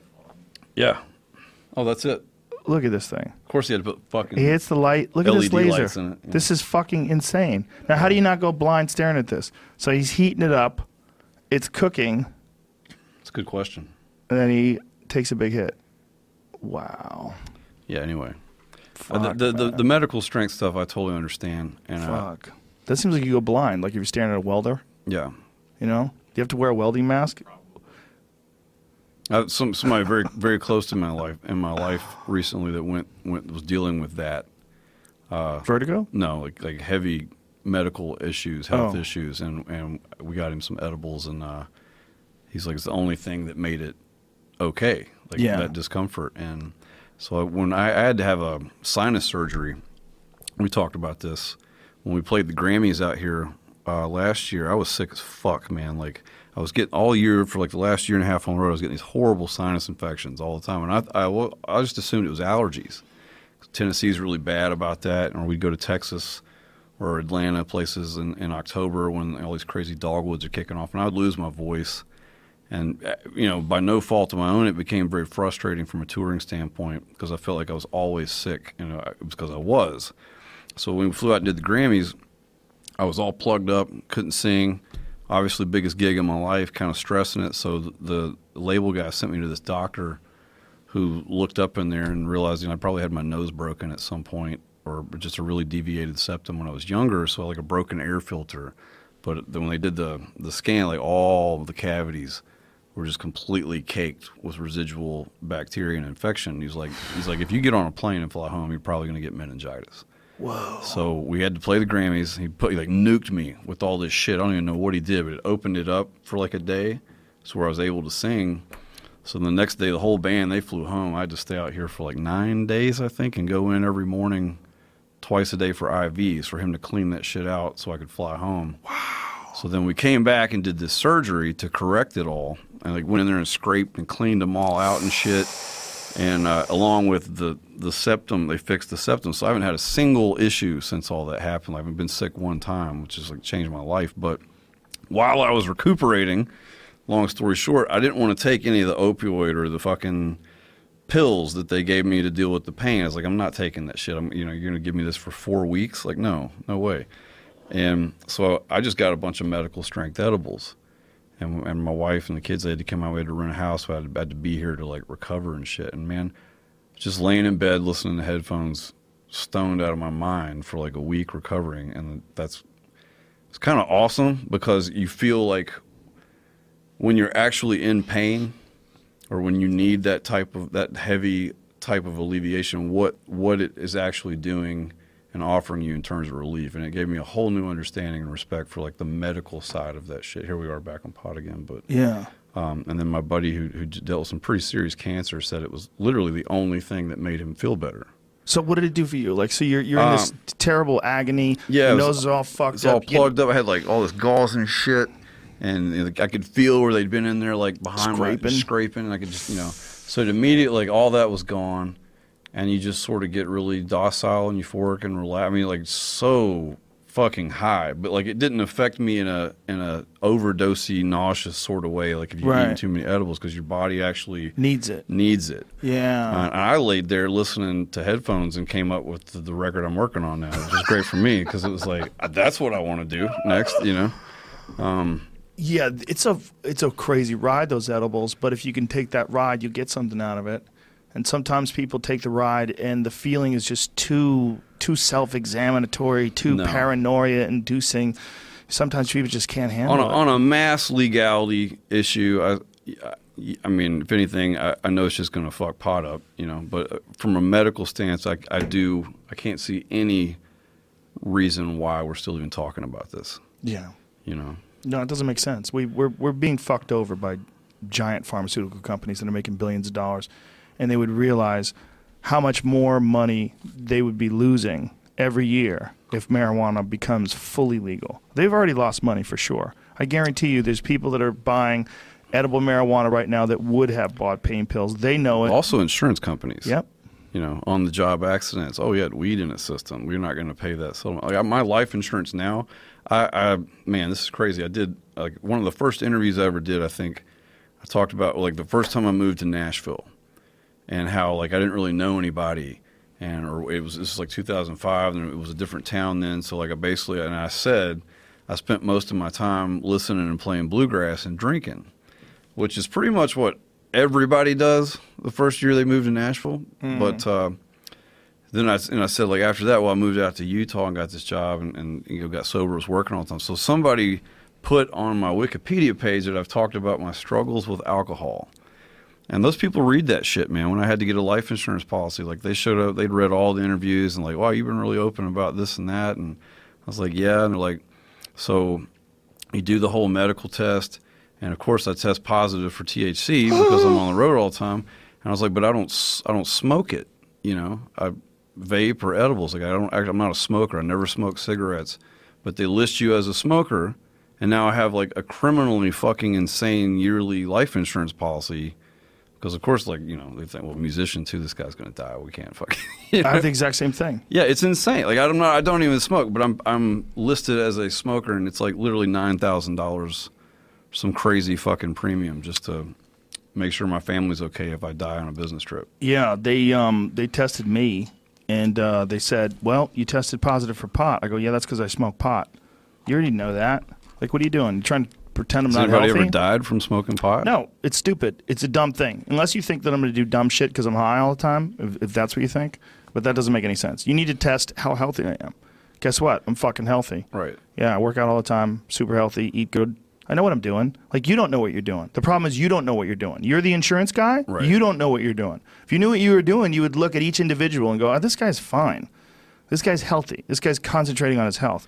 This guy who doesn't smoke pot and just eats sugar all day, this guy's kind of fucked, though. Oh, that guy's real fucked. That guy's fucked. This guy who's on Adderall because he's got a prescription for ADD and you don't have a problem with that, that guy's fucked. All these other people, there's a lot of people that are fucked out there. And these insurance companies that think that a guy who smokes pot is more likely to die, there's no statistics to back that up. There's no statistics that say that people who smoke pot are more likely to get diseases or die of some sort of a fucking debilitating syndrome that came about because of overuse of THC. It doesn't exist. But they're not even testing you for alcohol. They're not even they ask you how much you drink, but they're not testing you. Like, they can't test you. It's not in your system anymore. It's really strange because in the Navy and at the railroad, there were very stringent, obviously highly stringent drug policies, but you know, drinking your ass off every night is completely fine. Completely fine. You know, don't smoke a joint at 5 p.m., but kill that six-pack and come in here and build this train the next morning. You know, those were always the guys that made me nervous. You know, like, but not only that, there's like a culture of honor behind it. Like how much you can handle your drunk. How much can you handle your drinking? Bobby had 17 fucking beers. I swear to God, bro, you would think he had 0. He's right there. Good for Bobby. Bobby's an animal. Yeah. Bobby puts him down. Like there's like a badge of honor that goes to that. Meanwhile, he's taking something that's completely hindering his thought process, his stability, his emotions are all out of whack. Like he's fucking drunk as shit. Right. He doesn't know what he's doing. He's wrestling. His brain is wrestling with alcohol right now, which is one of the weirdest depressants. You know, it's awful. One of the weirdest drugs. It's you spend a lot of time on the road, traveling constantly. One, you can't really drink, especially at our age. It just does things to be. You look out at rooms full of people every night that are hammered, sometimes really drunk, or like if you work with people. Yeah, I don't. I refuse to. I don't like really let people drink in my band on the road. And that's cost me players because they'd rather drink than be in your band, and it just. Would you say you don't drink? Can they have a glass of wine with dinner? Well, that's like, you know, a beer or two you know. Right. There's not getting hammered. I'm just saying there's people that shouldn't drink. Right. You know what I mean? Yes. Like the guy that has one drink and instantly turns into a different motherfucker altogether. Yeah. And then by the time he's on that third one, everybody's like, how much longer we got to do this? Yeah. You know? There's a lot of those guys out there too. A lot of people. I didn't know that existed until the first time I met one where the switch goes off and they get gerbil eyes. Oh, the Jekyll and Hyde drunk? Yeah, they get gerbil eyes. Like, gerbil eyes. Wow, that's a good way to put it. Man. They're not there like shit gets weird. They're like, whoa, and they're moving around like they're a woke person. #woke. Yeah, there's a weird contradiction we have in this society. We were constantly drinking drugs in the form of caffeine, constantly getting drugs in the form of whatever your doctor prescribes you for depression or anxiety or ADHD or whatever that is, constantly going out and having drinks, taking drugs, the drugs being alcohol, taking a whiskey drug and a vodka drug, and no one thinks anything of it. And they're like, well, I don't do drugs. You do drugs all day. All day. There's so few people who don't do any drugs. And some drugs are super beneficial. Like think about those weed edibles that made you write this album. That's a beneficial Well, it didn't make you write it, but you were on it while you wrote it. It was, well, Give you a little credit. I think I was listening to some old records, Early Love, and I was like, yeah, man, that sounds good. I'm going to do that. You know? You could feel music better when you're high. Britney Spears sounds good. You get high enough, man. You kidding me? Turn that shit up. Like, yeah, Britney. God bless her. I like Miley Cyrus's music when I'm high. I'm going to admit it right now. That song Malibu, it's a good fucking song, man. It's a good song. Don't laugh at me, Jamie. It mocks me. As if a young, cute girl can't be a real artist. Right. Son of a bitch. It's like the first thing you played in the studio here in the That's gym. Right. Super loud. Yeah. You got a big stereo good, right? in here? Oh, yeah. Oh, do you? Oh, yeah, yeah. of course, in the gym. This place is filled with speakers. Good for you. I went to, I'm going to name drop real quick because yesterday was probably one of those days where you're like, yeah, this is why I do this. Well, I ended up going up to Malibu to Rick Rubin's house and was playing him some of this record I'm working on just to get some feedback. And it's one of those moments when you realize you're sitting and like Rick Rubin's like all Indian style on his couch, head banging like a fucking caveman, and he had literally the best sounding stereo system I've ever heard in my life. Could only imagine. I mean, better than any top grade studio monitors I've ever sat in front of. It was just like, yep.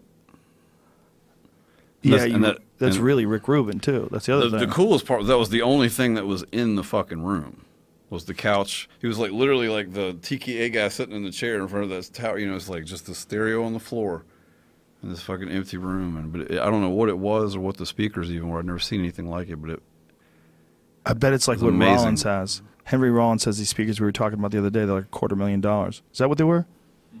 $250,000 speakers in his living room. These towers, these two towers, and they're just.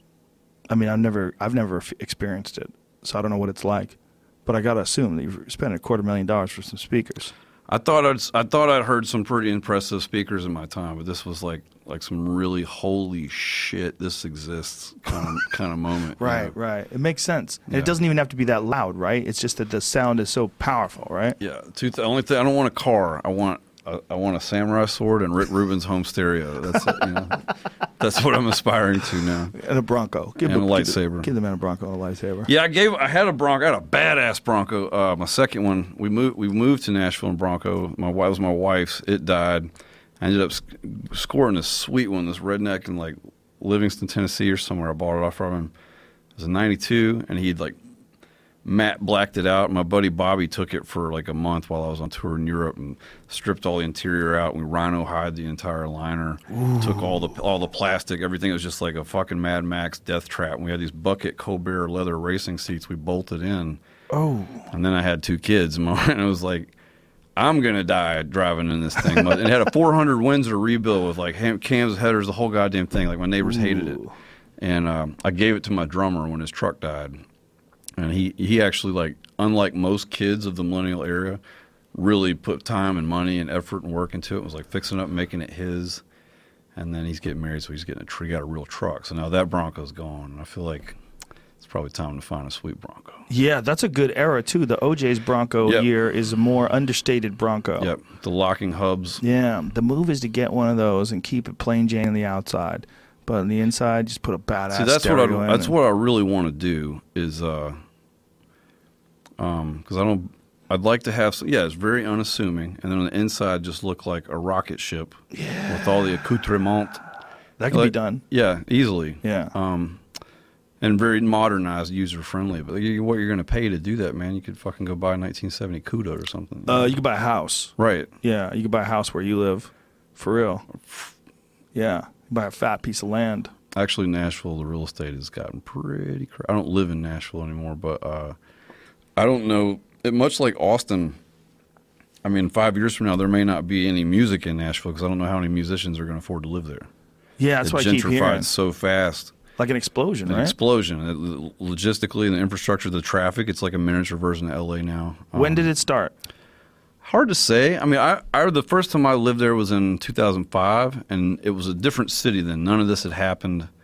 A lot of the hip bars now, like there could have been 8 people in there on a Friday night. I'm not really sure. I moved there 2011, and I think it was like in the last 2 or 3 years, though.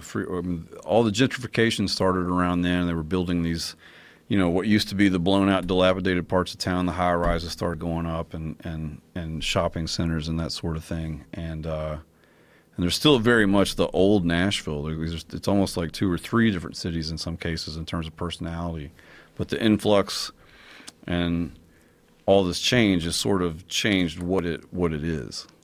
But like Austin used to be a thriving music scene, but now it's like all the tech industry moved in, and the cost of living and property is just insane. Like struggling service industry job, day-to-day, as we say, artists, people trying to make it can't. They're all having to live like an hour outside of town and commute in for the gigs. Wow. That's crazy. And what do you think was the catalyst? Like what caused the launch? Just became a cool place to be. Yeah, I mean, there was. I'm not sure. Well, in terms of, it's always been a publishing hub, right? It's not. I mean, it's a music town, but there's all kinds of music. They're not just country music. When did that TV show come out? There was a big Nashville TV show. That would have been about 4 or 5 years ago, I think. Do you think that fucked it up? All those dorks, they go, oh, we're going to live there. Well, I mean, there's definitely tours from that TV show. Drink out of a mason jar. It's such a soap opera version that isn't really that far enough away from how that world probably works. I never saw it. I didn't either. My wife watched it one night, and I just was like, no. I've been there a bunch of times playing Zanies. Okay, now that little street where you're talking about, that corner on 8th Avenue, there's Zanies, you got Douglas Corner, then there's there's a lot of shops that I go to on like Sundays. They're the auctioneers, they do these old estate sales and like really cool furniture. But that little pocket, that intersection is probably one of the few remaining bastions of funk left in Nashville. Like that's probably my favorite little corner in Nashville because I can just stand there and it still feels like relatively similar to what it probably felt like 30 years ago. You know what I mean? Right. But a lot of other things change around things that don't. Does that make sense? It does make sense. Yeah. Those are cool little pockets then, right? Yeah. I think I got a good friend, Billy Wayne Davis. I met him at Zanies one night. Back when I was on Twitter, he reached out like, I'm playing here tonight, free tickets. So my wife and I went. We like comedy and got to know him, and he ended up opening a tour for me. That place is one of those places where it's good and old based on the number of dead people on the wall. Right. Seriously. You're walking around, you're like, oh, Richard Jennings. If you can walk dead. in and taste cocaine. Yeah. It's, Well, I mean, the photos, the headshots of all the dead comedians, there's so many of them. That place has been around forever. Aren't you coming to Nashville soon? Yeah, like a couple of weeks. What day? I don't know. I should probably know. I'm doing the Ryman on the 30th? Yeah, the 30th. Yeah, the 30th on the Ryman with the Golden Pony, Tony Hinchcliffe. And then we're in Charlotte the next night. That's what I like. Little short weekends. Yep. Bing, bang. 4 shows. 2 shows Friday, 2 shows Saturday. Have you done the Ryman before? Yeah, a couple times. Cool yeah. Run. Yeah, I love it. It's fucking awesome. I'm going to be out of town, man. I'm bummed. What are you going to do? What are you going to do? What are you going to do? Fuck it. I'm always coming through. I come through like once every year, maybe a year and a half at most. I love it. I might come through again and do Zanies after this when I write my new hour. Just to fuck around, stretch it out. Because you really want to stretch it out at a comedy club. You don't want to stretch it out in front of 3,000 people. It's just not. It's not a good. It's not a good development ground. It's not the room to try things out. The big rooms of the room. That's when you're done. You got it. You got the set. You know what you're doing. You fuck around while you're up there, but you basically have a structure for your act. You have a structure for each bit, and occasionally y'all deviate. But what I don't want to do, I don't want to work out brand new material in front of 3,000 people. Fuck that. Well, one night, I think I came to watch your show at the store. Yeah. And this was like a year ago. And you had to jet right after the set and go to Pasadena for another set. I mean, my buddy that I brought with me, we're going to hang here. See who comes out. And like Jeff Ross or somebody comes out and he's doing his bit. And right in the fucking middle of it, the back curtain opens and Chappelle walks out and just kind of like taps Ross on the shoulder like, fuck off, I got this, and just jacks the mic. And pretty much everybody else's set who was supposed to perform that night and stands there for like 3 hours, man. Whoa. We're just sitting there. I was like, dude, this will probably never happen again in your lifetime. So I'm not fucking leaving. And we just sat there the whole time. He sat there rocking tequila bombs and getting drunk. and just really talking. There were times where it was the funniest thing I've ever seen, literally, and there were times where like it kind of got dark, and you're like, what the fuck's happening? Where's this going? And he was working things out, and then later on, those Netflix specials land, and I realized I've already heard like 90% of these jokes, and because the guy was just like, I'm going to go hijack the main room, work my shit out, because I got it like that. I'm Dave Chappelle, you know. But it was fucking amazing. Yeah, he does that a lot, where he'll just drop in a place and just do a set, and that's how he kind of works his material out, you know. He just kind of drops in and keeps tweaking it, and it's if he has a structure, right? Like if he has a few ideas that he's talking about, he can just riff, and especially if he's drinking, just go on stage and then he's always got dudes behind him that are taking down notes, letting him know like, oh, you talked about this, yeah, and I'm sure they record it too. And then he'll go over it and eventually boil it down to like what that Netflix special was, the 2 Netflix specials. That shows you how prolific that dude is. To put out a Netflix special and then a year later put out 2 Netflix specials. Right. And then Netflix is like, we'll take it. What do you got? He's like, hey, I wrote this one this month and I'd like to put it down for all eternity. Are you cool with that? But most people, like, you write something and it's a good solid year before you even consider putting it in a special. You know, some guys were doing like a special year, but too much of it was like half cooked. It's like if you just waited 6 more months, this thing would be like an all-time great special. But instead you're banging them out one a year. You never get the essence of the thing. Well, his thing too, part of his thing I think is making it look like it's so easy, effortless. Because the night at the Comedy Store, and it did feel like he was just sort of making the shit up on the spot. And then you see the Netflix specials, and it sort of feels the same way, like he's just being Dave. And like he would, and the little subtle things that I noticed, like probably 10 times throughout the night, at really awkward moments, he would call the waitress to get him another drink, but he would only say bar whore. And every time he'd say it, it'd get a little more awkward, like a little less appropriate each and every fucking time. And we're probably like, eventually everybody in the room was like, that's not really cool. And then at the end of the night, he's like, the last thing he says, like, I'm really sorry I called you bar whore. I just don't have any fucking jokes. And he walked off the stage. It was like, yeah, that's how Dave writes. That's one of the ways he writes. But he's got it down, you know. He's got it down to a science. And the other thing he does is he just travels to towns, just decides to travel to a town, then go on stage, show up at a comedy 3 nights club. at the Fillmore. But I mean, he doesn't even. He'll do that, but that's booked. He books that. You have to book that shit 9 months. Right. It's like, but if he works somewhere else, he just shows up. Like he'll work at a comedy club and just show up. Gotcha. You know, it's like I was in Denver once and he just showed up. I came in the green room after the show. It was after the late show Friday night. I went backstage and Dave's in the green room. I go, "What are you doing, man?" And he goes, "Hey, Joe, I'm just in town, fucking around." I go, "You want to go on stage?" He's like, "Should I?" I go, "Fuck yeah!" I grab him, bring the people back in. People were already getting up and leaving. I said, "Ladies and gentlemen, get back. Dave Chappelle's here." And they went, "Ah." Of course he wants to go on stage. Why else is he there? That's why he's there. That's what he does. That's what he does. That's his thing, you know? But it's just weird to say, like, oh, like this guy's so free. He could just fly into a town where he knows his friends are going to be. He doesn't even have to call you in advance. You know, he just flew in. And I see him like, oh, yeah, get up there. Like he's as free as a bird. He does like whatever he wants. And then he does these Netflix specials. They pay him an ass load of money. And then he just does shows whenever he wants to. But his creative process is like almost like engineered around being loose. Like doing whatever he wants, going where he wants to go, doing whatever he wants, and then writing, you know, and then figuring it out on stage, and then riffing, and then just fucking around. It's fascinating. Fascinating to watch. It's like jazz almost. Oh, it's very much like. Yeah, I mean, he's also got being Dave Chappelle down to a science. Like you were saying that you were in the Sturgill Simpson business. He's in the Dave Chappelle business. Yeah. Yeah. He does what Dave Chappelle wants to do.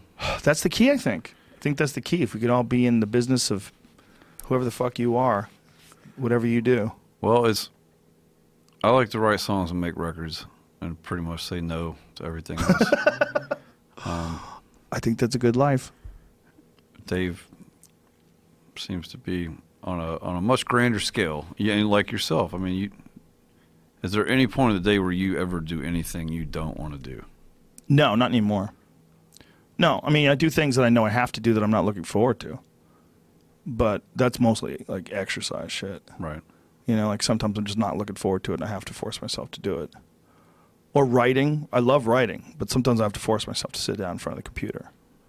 But other than that, like I You know. write on a computer? Yeah. Really? Yeah. I can't write. I write by hand too. But when I write by hand, it's really just rehashing things. Right. When I write on a computer, there's no way I can write with my hands as quickly as I can type. I can type pretty quick. So if I have an idea, and I don't want to hear my voice, so I don't want to say it into a microphone. Yeah. I want to just figure out what the beats are of things. Interesting. Yeah, well, I was going to say, I always write by hand because usually the meter or the phrasing, there's a way it makes me think about it. It goes down right the first time. Whereas opposed I'm just like writing poetry on a computer screen or whatever. You know, you don't necessarily have a sense of the beat. Whereas like I want things to flow a certain way and land on hits and that, and I usually just like throw all the consonants away. You know, Bill Clinton wrote his entire memoir on like legal paper. Doesn't surprise me. He wrote it on like Makes a you regular think notebook. about what you're writing. Yeah. I think, I think he wrote it on like a regular notebook, like maybe one of those black and white ones that you used to get when you were. with the splatter covers. Yeah, those the splatter I covers bought, are cool. Stacks of those things. Those are the at a best. time. I still write Assorted jokes in colors. those.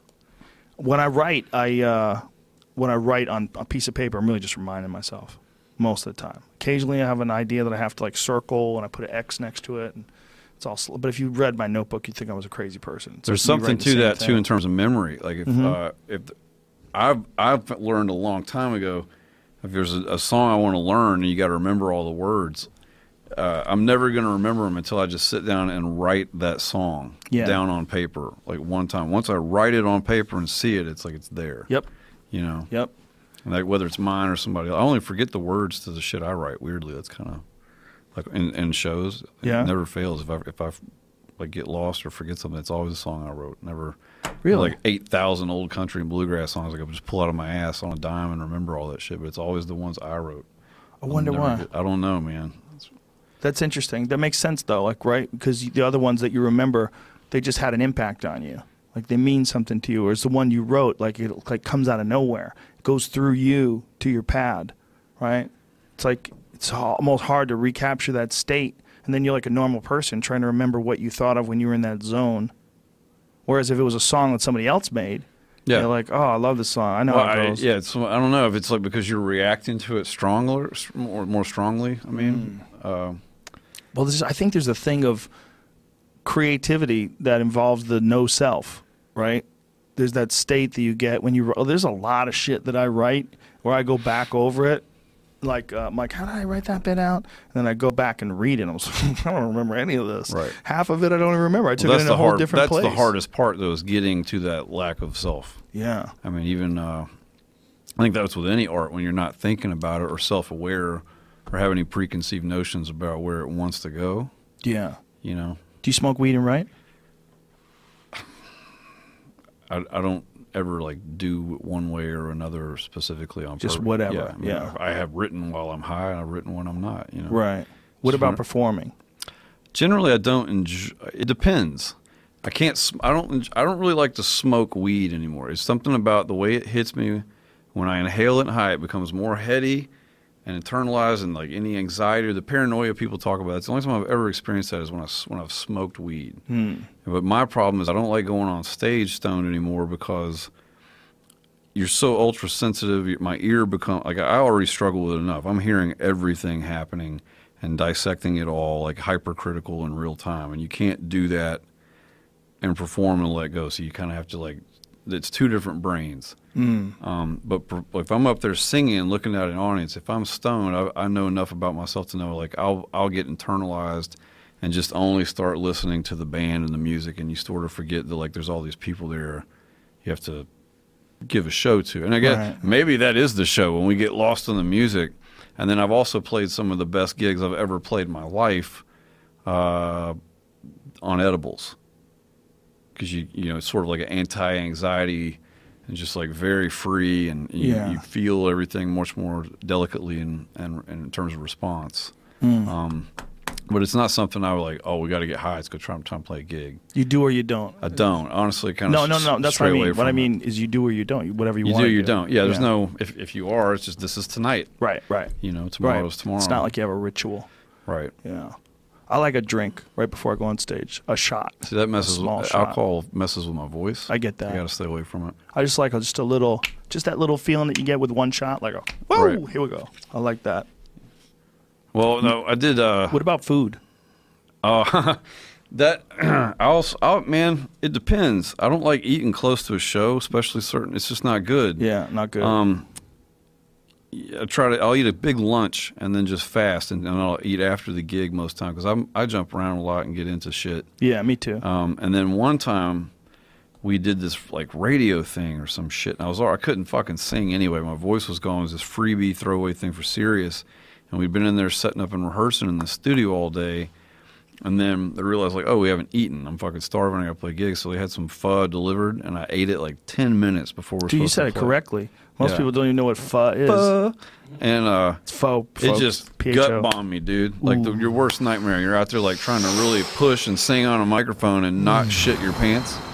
So I've learned my lesson. I hit the wall the other day in my house. I don't know what the hell I ate, but I literally had to put my hand on a railing so I could squeeze my butt cheeks together harder so I couldn't shit myself. Jesus. It broke through some weird barrier where I knew I had to take a shit, but I was thinking maybe I could let a fart out first when I'm on my way to the bathroom. I don't know what I was thinking. They call that the gambler. But I took a step, and all of a sudden it's like if I had a water bag inside my body and it just broke. And then I'm holding it all together with my asshole and squeezing my ass cheeks. And the fucking abdominal pain is like, whoa.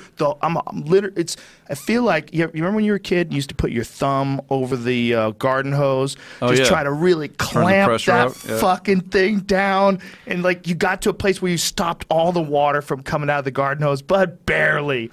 I mean, fucking barely. That was my asshole the other day. And I'm holding onto the railing, just squeezing. And I did these little baby steps like this towards the toilet where I wasn't even picking up my legs. I was just sliding my legs over. Barely got my pants off. And it was like a broken fire hydrant came out of my asshole. Just boosh. And I was like, where was this? Where'd this come from? Like 5 minutes ago, there was nothing wrong with me. I felt 100% normal. I wouldn't have imagined that this could happen. Right. And then all of a sudden, it's flying out of me. That's terrifying to think. Could happen any time. You could be on a plane. Yeah. Stuck in your seat, and you just shit all over your socks and your pants, and it just runs up your back and down your legs. It can happen to anybody. Have you ever had full-blown, like, absolutely horrible food poisoning coming out both ends, and you literally think, I might die? Yeah. Yeah, I had a real bad once.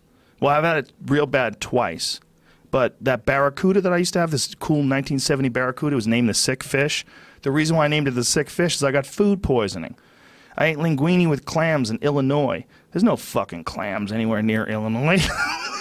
And those things got me hard, man. I couldn't even make a fist the next day. I was walking around like a zombie. I was dead. I spent the whole night throwing up and shitting myself, and then the next day I was just dead. I drank like 5 or 6 cups of coffee because we had to film this thing where they were putting the engine in the car and they were going over the design. I was like barely able to stay awake while I was doing that. I was so wrecked. I had it one time from this Chinese buffet, and it was it hit me hours later, 7 hours later that night, and all of a sudden it was in this bathroom for 4 or 5 hours, and it was those things like it was the worst shape I've ever been in. But in the back of your mind, you're like, it's okay. I know this is food poisoning, but like it's okay. It's gonna go to a point, and then it just throughout the night it just kept getting worse, and I kept asking, where is this point going to be, or do I need to go to the hospital because. That was very uncomfortable, like abdominal tremors and shit from puking so hard, and your muscles are just spasming. And you can die from it. I mean, people have died from E. coli poisoning. There was a scene in Food Inc. where they talked about this little kid that got food poisoning from I think it was a Jack in the Box, and he wound up dying. It was, right? Yeah, it's horrible, man. It's a terrible way to die. I mean, you're ingesting some sort of a poison. It just takes over your system and just kills your cells. Your body can't process it quickly enough, can't get it out enough. You're shitting yourself and throwing up and doing everything you can to get whatever the fuck is inside you out. Right. Yeah. On food on the road, we play it pretty safe. Yeah. I'll skip meals a lot of times. I'll not eat if the only alternative is something like really shitty. Yeah. Just because, not because like, oh, I'm a health nut, but it's just not worth it. You don't know. I bring a lot of protein bars. Okay. I bring a ton of protein bars. So if I'm stuck and I need to eat something, I'll just down like we have a bunch of On It protein bars. I like those. I like those Quest bars. They don't have any sugar in them.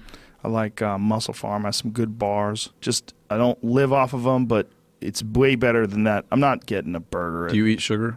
Very little. Very little. Very little. I'll give them, like last night I had a piece of apple rhubarb. No, strawberry rhubarb pie, though, with whipped cream. Ooh, I went deep. But that's rare. I did a thing a while back. I kind of got pressured, but I tried to see just how long I went, like, as long as I could without any sugar. And the How long hardest did you go? I was like 12 days. It's not crazy. That's Yeah, it was as good nuts, as you man. can get. Well, it's hard because everything has fucking sugar in it, and you just. Yeah. But after even just abstaining that short amount of time, when I did eat it again at first, it was like everything tasted so sweet. You could really understand how much we're getting drugged with food. But my thing is coffee. I drink coffee in the morning. I'm not a breakfast guy, but I just can't drink it straight because it tastes like a bucket full of asshole. I got to cut it with something. If I could cut out coffee in my life, I could probably cut out sugar. Oh, you cut it with some sort of sugar? Cream and sugar usually. See, I just use cream, man. Or I drink these. Did you like this? The Cavemans? I'll get a bunch that sent to you. wasn't bad, yeah. That was I have a bunch sent to you. How do you get the mud butt down? I mean, it's just Listen, I don't get mud butt from this. Right. I don't know what I ate that made me get mud butt, but whatever it was, it turned out to not be anything. Like, I had that one terrible shit, and then the rest of the day was golden. There was no problems. It's like something got in there. Some little microbacteria. I ate a lot of probiotics. I don't know if that helps, Right. but I'm hoping that helps, and that when I eat something funky, all the good stuff that I eat, like I eat kimchi almost every day. Right. I drink kombucha See, I love every day. steak, but I hate ass cancer, so I don't eat steak very often. I don't think steak when really I gives you ass do, cancer. I like it like raw or like really, Rare. I like it raw. So I just know that the rare occasion when I have a steak, I'm gonna get the chaws, because it's just worth it. But it makes me eat red meat very little now. When was the last time you had wild game? Oh man, like real wild game. Real wild game. Probably. When I was out in Utah, I worked with this kid who was a big hunter, and he would bring in elk, like filet medallions or like hamburger. And he lived in Wyoming, so he could pull like 2 or 3 extra tags a year, much like cow yourself. tags, Yeah, like probably, the 18 deep freezers full of every possible cut of meat you can think of made from elk meat. And he would bring it in sometimes when we were working and cook that shit. And the first time I ever tasted it, I was like, I don't ever want to eat beef again. That was the most delicious meat I've ever tasted in my life. I basically eat it almost every day. Elk. Yeah, almost every day. Because when you shoot an elk, I try to shoot an elk a year. You don't always get one, Right. obviously. This year I got lucky. I got 2. I scheduled 2 elk hunts, and I figured I was going to strike out. If not both of them, definitely one of them. And I got real lucky. On both? Yeah. Wow. Again, there's definitely having really good guides. I had good guides, because I How long always hire can you someone to feed go with me. yourself and your family? A year. 1 year off A year, one yeah. elk. Yeah, if you- and I every- hand a lot of it to my friends. I give a Right. lot. I give Gary Clark some elk. Honey, they took some elk. Yeah. I wish you were around, man. I'll give you some elk too if you lived around here. And we're living now. I'm probably gonna. If I sit on my back porch long enough, it'll probably be pretty easy. Well, Kentucky actually has a new elk population over the last 40 or 50 years. I think they've reestablished it to the point where it's a hunting destination now. They opened it up. I think you and I were talking about this. I think we were. It used to be flooded with it back, Then late those- 1800. They hunted them out, and they Yeah. repopulated. I want to say in the 90s, maybe early 2000s, and now there's so many that they're opening it up again. Yeah, shout out to the Rocky Mountain Elk Federation. That's Yep. that's what they do. They establish habitat for these animals. We're down in sort of in the southeast corner, around the Smokies, man. It's really weird. A lot of wild turkey and deer. It's supposed to be bear. amazing there. I saw armadillo in the woods at my house. I was like, no fucking way. Like that can't. And sure as shit, like they've migrated that far over and up. Wow. So but they're really varminty. They don't really do much good. Do you have any elk near you? There's got to be when we're. You ever hear it? I don't hear them. How long you been in this new spot?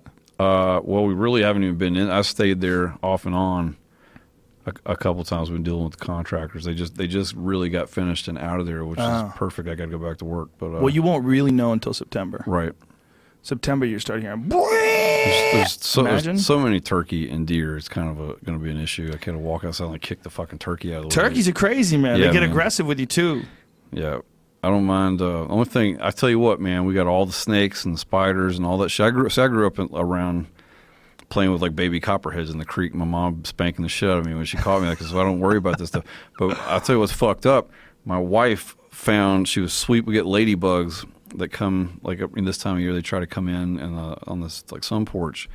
And she's sweeping a pile up and found a scorpion. Oh, I found a bunch in the of middle those of out the here. pile. I was like, what the fuck? There's scorpion in Tennessee now? That's I got to worry crazy. about that shit? So That's pretty crazy. yeah, I couldn't believe it, man. I mean, I hate spiders, but that's like a whole other level.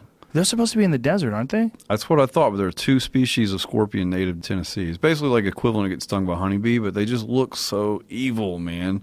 I don't want to walk in the bathroom and have to be like checking under my toilet bowl for fucking scorpions. I always Like, assume sell that they that kill shit. you. When you see a scorpion, I assume it kills you. Well, you know why? Because you remember the original Clash of the Titans? Oh, that's right, that when your thing. movie, and the blood dripped out of Medusa's head bag and then turned That's into right. giant scorpions. That was just, I was a kid, I saw that, so it's like They were giant. they're giant, like stinging that guy. That movie was fucked up, actually. It was pretty fucked up, but it was good. It's terrible when you watch it now. That's like a Harryhausen movie, right? Where it was like Yep. stop The animation. guy from Yeah, some soap opera or whatever his name was, I don't know. that's right. Medusa and That's right. the Kraken. Harry Hamlin? Is that Harry who it was? Hamlin. Harry Yes. fucking Hamlin. How do I know that? And the guy that played Hades, you know, like the Oh, devil dude, the yeah. gods turn into like a... Dude, I forgot all about that movie. If you I didn't saw bring that it kid. up, It was like the TBS that when I was a kid, they would play that and Beastmaster back to back, like every fucking 2 hours. Beastmaster. So, but yeah, that original Clash of the Titans, man, Medusa did a number on me. What do you got? I think that was Video of it? Look how bad it looks. I think that might have been the first time I ever actually saw boobies. Was Medusa? Whoa. Look in at Clash this. Of the Titans. The blood Yep. hits the ground. That's it. And Oh then my the scorpions pop up. god! The robotic owl. Look how bad the fucking special effects were. But we were like, dude, I'm in. That's how they did it. Yeah, you had to believe. Wow. Look at that, dude. Sturgill, you better get the fuck out of here. You're not going to catch your flight. Okay. It's 2:20 right now. Yeah, I should do that. We got to get you moving. Next All right, time man. you're in town, I got a grill back here. I got a grill and I got some meat. I'm going to cook for you. Thank you. We'll have a meal. Awesome. We'll sit down like men. We'll drink ale. Next time you come to Nashville, I won't be there and I won't be able to repay the favor. Ah, But, well, all I'll be right. back again. I'll be back at Zany's. Okay. See you soon. Bye, everybody.